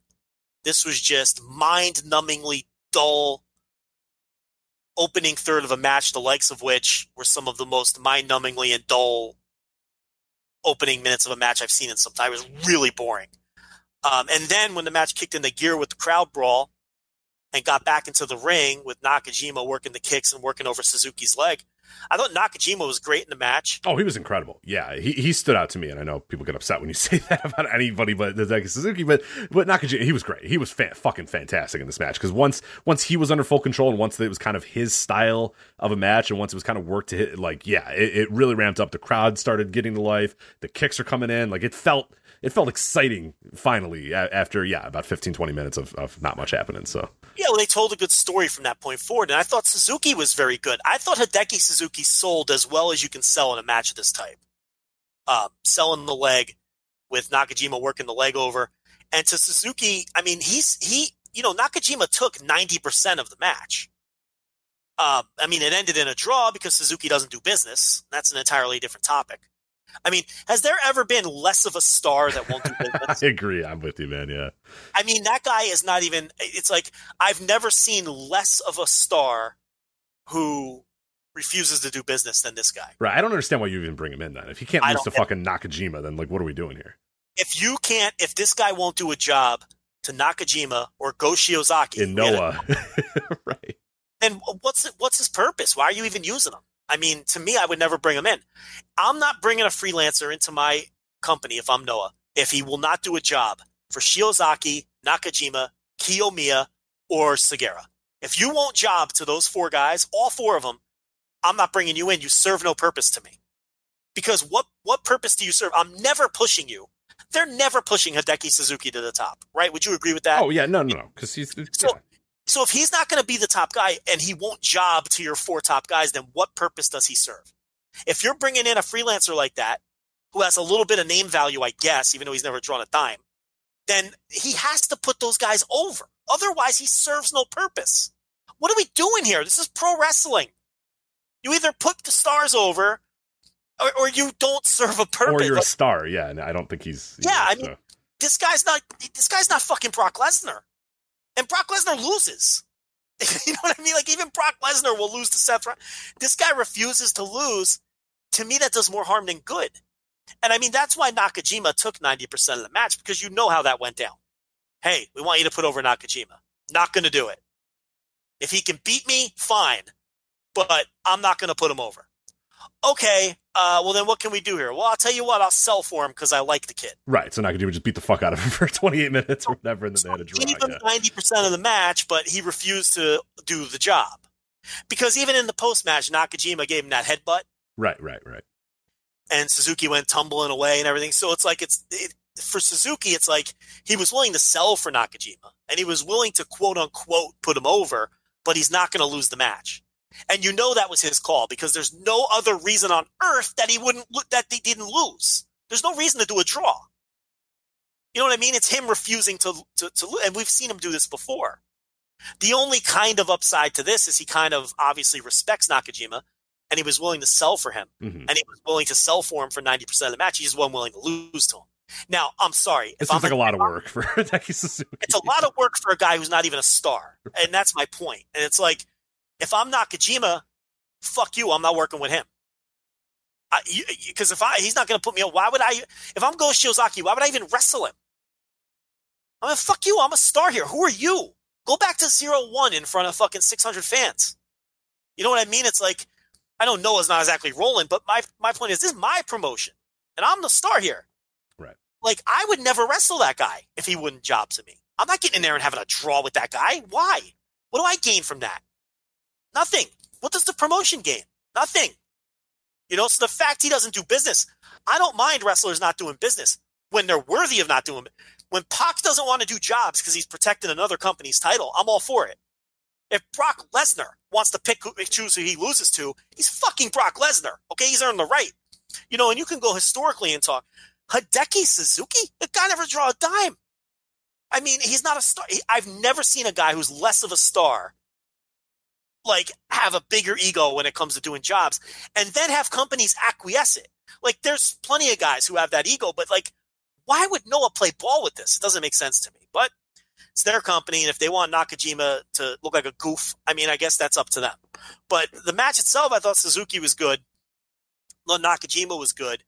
And I thought it was a really good match. I think if the first 15 minutes play into the rest of the match more, I'm going notebook on this. I thought it was that good. Or if you just start with the crowd brawl. Yeah, the crowd brawl was really good, and I hate crowd brawling. And people kept telling me, wait till the crowd brawl, and then the crowd brawl was fucking great. And I was like, oh yeah, if you lop off the first 10, 15 minutes, I love it. But, you know. Skip to perfunctory grappling that went nowhere. I mean, all right, here's the thing. If you like guys... So we don't have a ton of time for the Hideki Suzuki. All right, I'm not even being sarcastic. Yeah. But I'm not being sarcastic. I mean this. If you're really into guys like breaking out of waist locks very slowly, I guess you dug the first 15 minutes. If you're into guys getting thrown into side headlocks, right, and then slowly standing up and getting out of it, then maybe you'd love the first 15 minutes of it. I don't get into any of that fucking shit. It's boring. It's dull. And it had nothing to do with the rest of the match. Nakajima did not do focused leg work during the grappling. And he worked the leg the rest of the match. You know, had he really went after the leg in the grappling and was putting him in fucking, you know, Ken Shamrock fucking ankle locks and toe hold, whatever the fuck. All right, then it adds to the match. But what they did in the first 15 added nothing to the match. And I don't get off on slow, boring grappling that adds nothing to a match. So that's where the first 15 lost me. It's a very niche thing that some people are into. I get it. Not me. And to me, it hurt the match. It hurt an otherwise very good match. But I thought otherwise it was a good performance from both guys. And, you know, I don't know what Nakajima gets out of a draw. But, you know, I guess dominating the match and delivering the headbutt at the end, it's kind of like a visual victory for him. But I don't know. I'd rather again, it seems like a lot of work for bring in a guy who's going to do business and lose. I mean, you know, this guy isn't, you know, anyway. But that's the Nakajima Suzuki match. Did you throw stars on it? Yeah, I went 3.5 as well. Pretty much exactly echoed your thoughts. Where if this match began with the crowd brawl, I fucking loved it. And that's the thing we always talked about. You know, not to get into another thing because we're up against the clock here, but the Hideki Suzuki stuff. Like, there was a time where we really thought he was like, he would have matches where, remember when he beat Kai in like 8 minutes? He just fucking went in there, beat the shit out of him and won. I was like, fuck, this guy rules. It's the slow wrist hold. Like I have no need for that. Some people like it. That's cool. I don't even think, honestly, I don't even think his grappling is that impressive. Look, I've been threatened with physical violence for saying that before. So whatever. If you think it's great, that's fine. I will mention that in you know, we were talking about Zack Sabre Jr. and Will Ospreay, and I always remember this quote too, because, you know, Hideki Suzuki's a disciple of Billy Robinson or whatever. Well, Chris Charlton was talking about when doing commentary on that match that he was reading Billy Robinson's biography, and Billy Robinson said, you know, and the reason why he thinks, you know, Zack Sabre Jr. and Billy Robinson, you know, are in the same wavelength is that Billy Robinson in his biography says, you know, in wrestling, if you're doing a hold and you're not beating the guy in, you know, 10 seconds or whatever, move to the next hold because it's obviously not a good hold. Yeah. The end. So that's all I'll say. So You'll just leave that there. I'll just leave that out there. Anyway. I mean, he's got the credentials and he has the training, and it just doesn't translate. I don't even think it's impressive grappling. No, you're a bad. I mean, I don't know what I'm supposed to think about it other than like, hey, cool. Unless you're really into the idea of somebody breaking a waistlock with hand positioning. I mean, I get what's but just happening. win the fucking match. Like, why don't you just try to win the match? I don't know. I mean, whatever. He's so much better on paper, and it's just I don't know. It's 400 people watch these matches, and we talk so much about this guy. I know he should be so much better than he is, though, if he cared a little more. And I don't know. It's well, yeah. I'm sure a bunch of people that don't listen will get upset again. So anyway, this is the Voice of Wrestling flagship podcast. Now the match to be liked. Yeah, exactly. Of course. Yeah. But okay. Anyway, that's it for us. So voiceswrestling.com, Voices of Wrestling, a podcast network, voiceswrestling.com/Patreon as well, voiceswrestling.com/Discord to join the chat as well. Anyway, that was Joe Lanza. I'm Rich Craich. We'll talk to you guys next time on the Voice of Wrestling flagship podcast. Take care.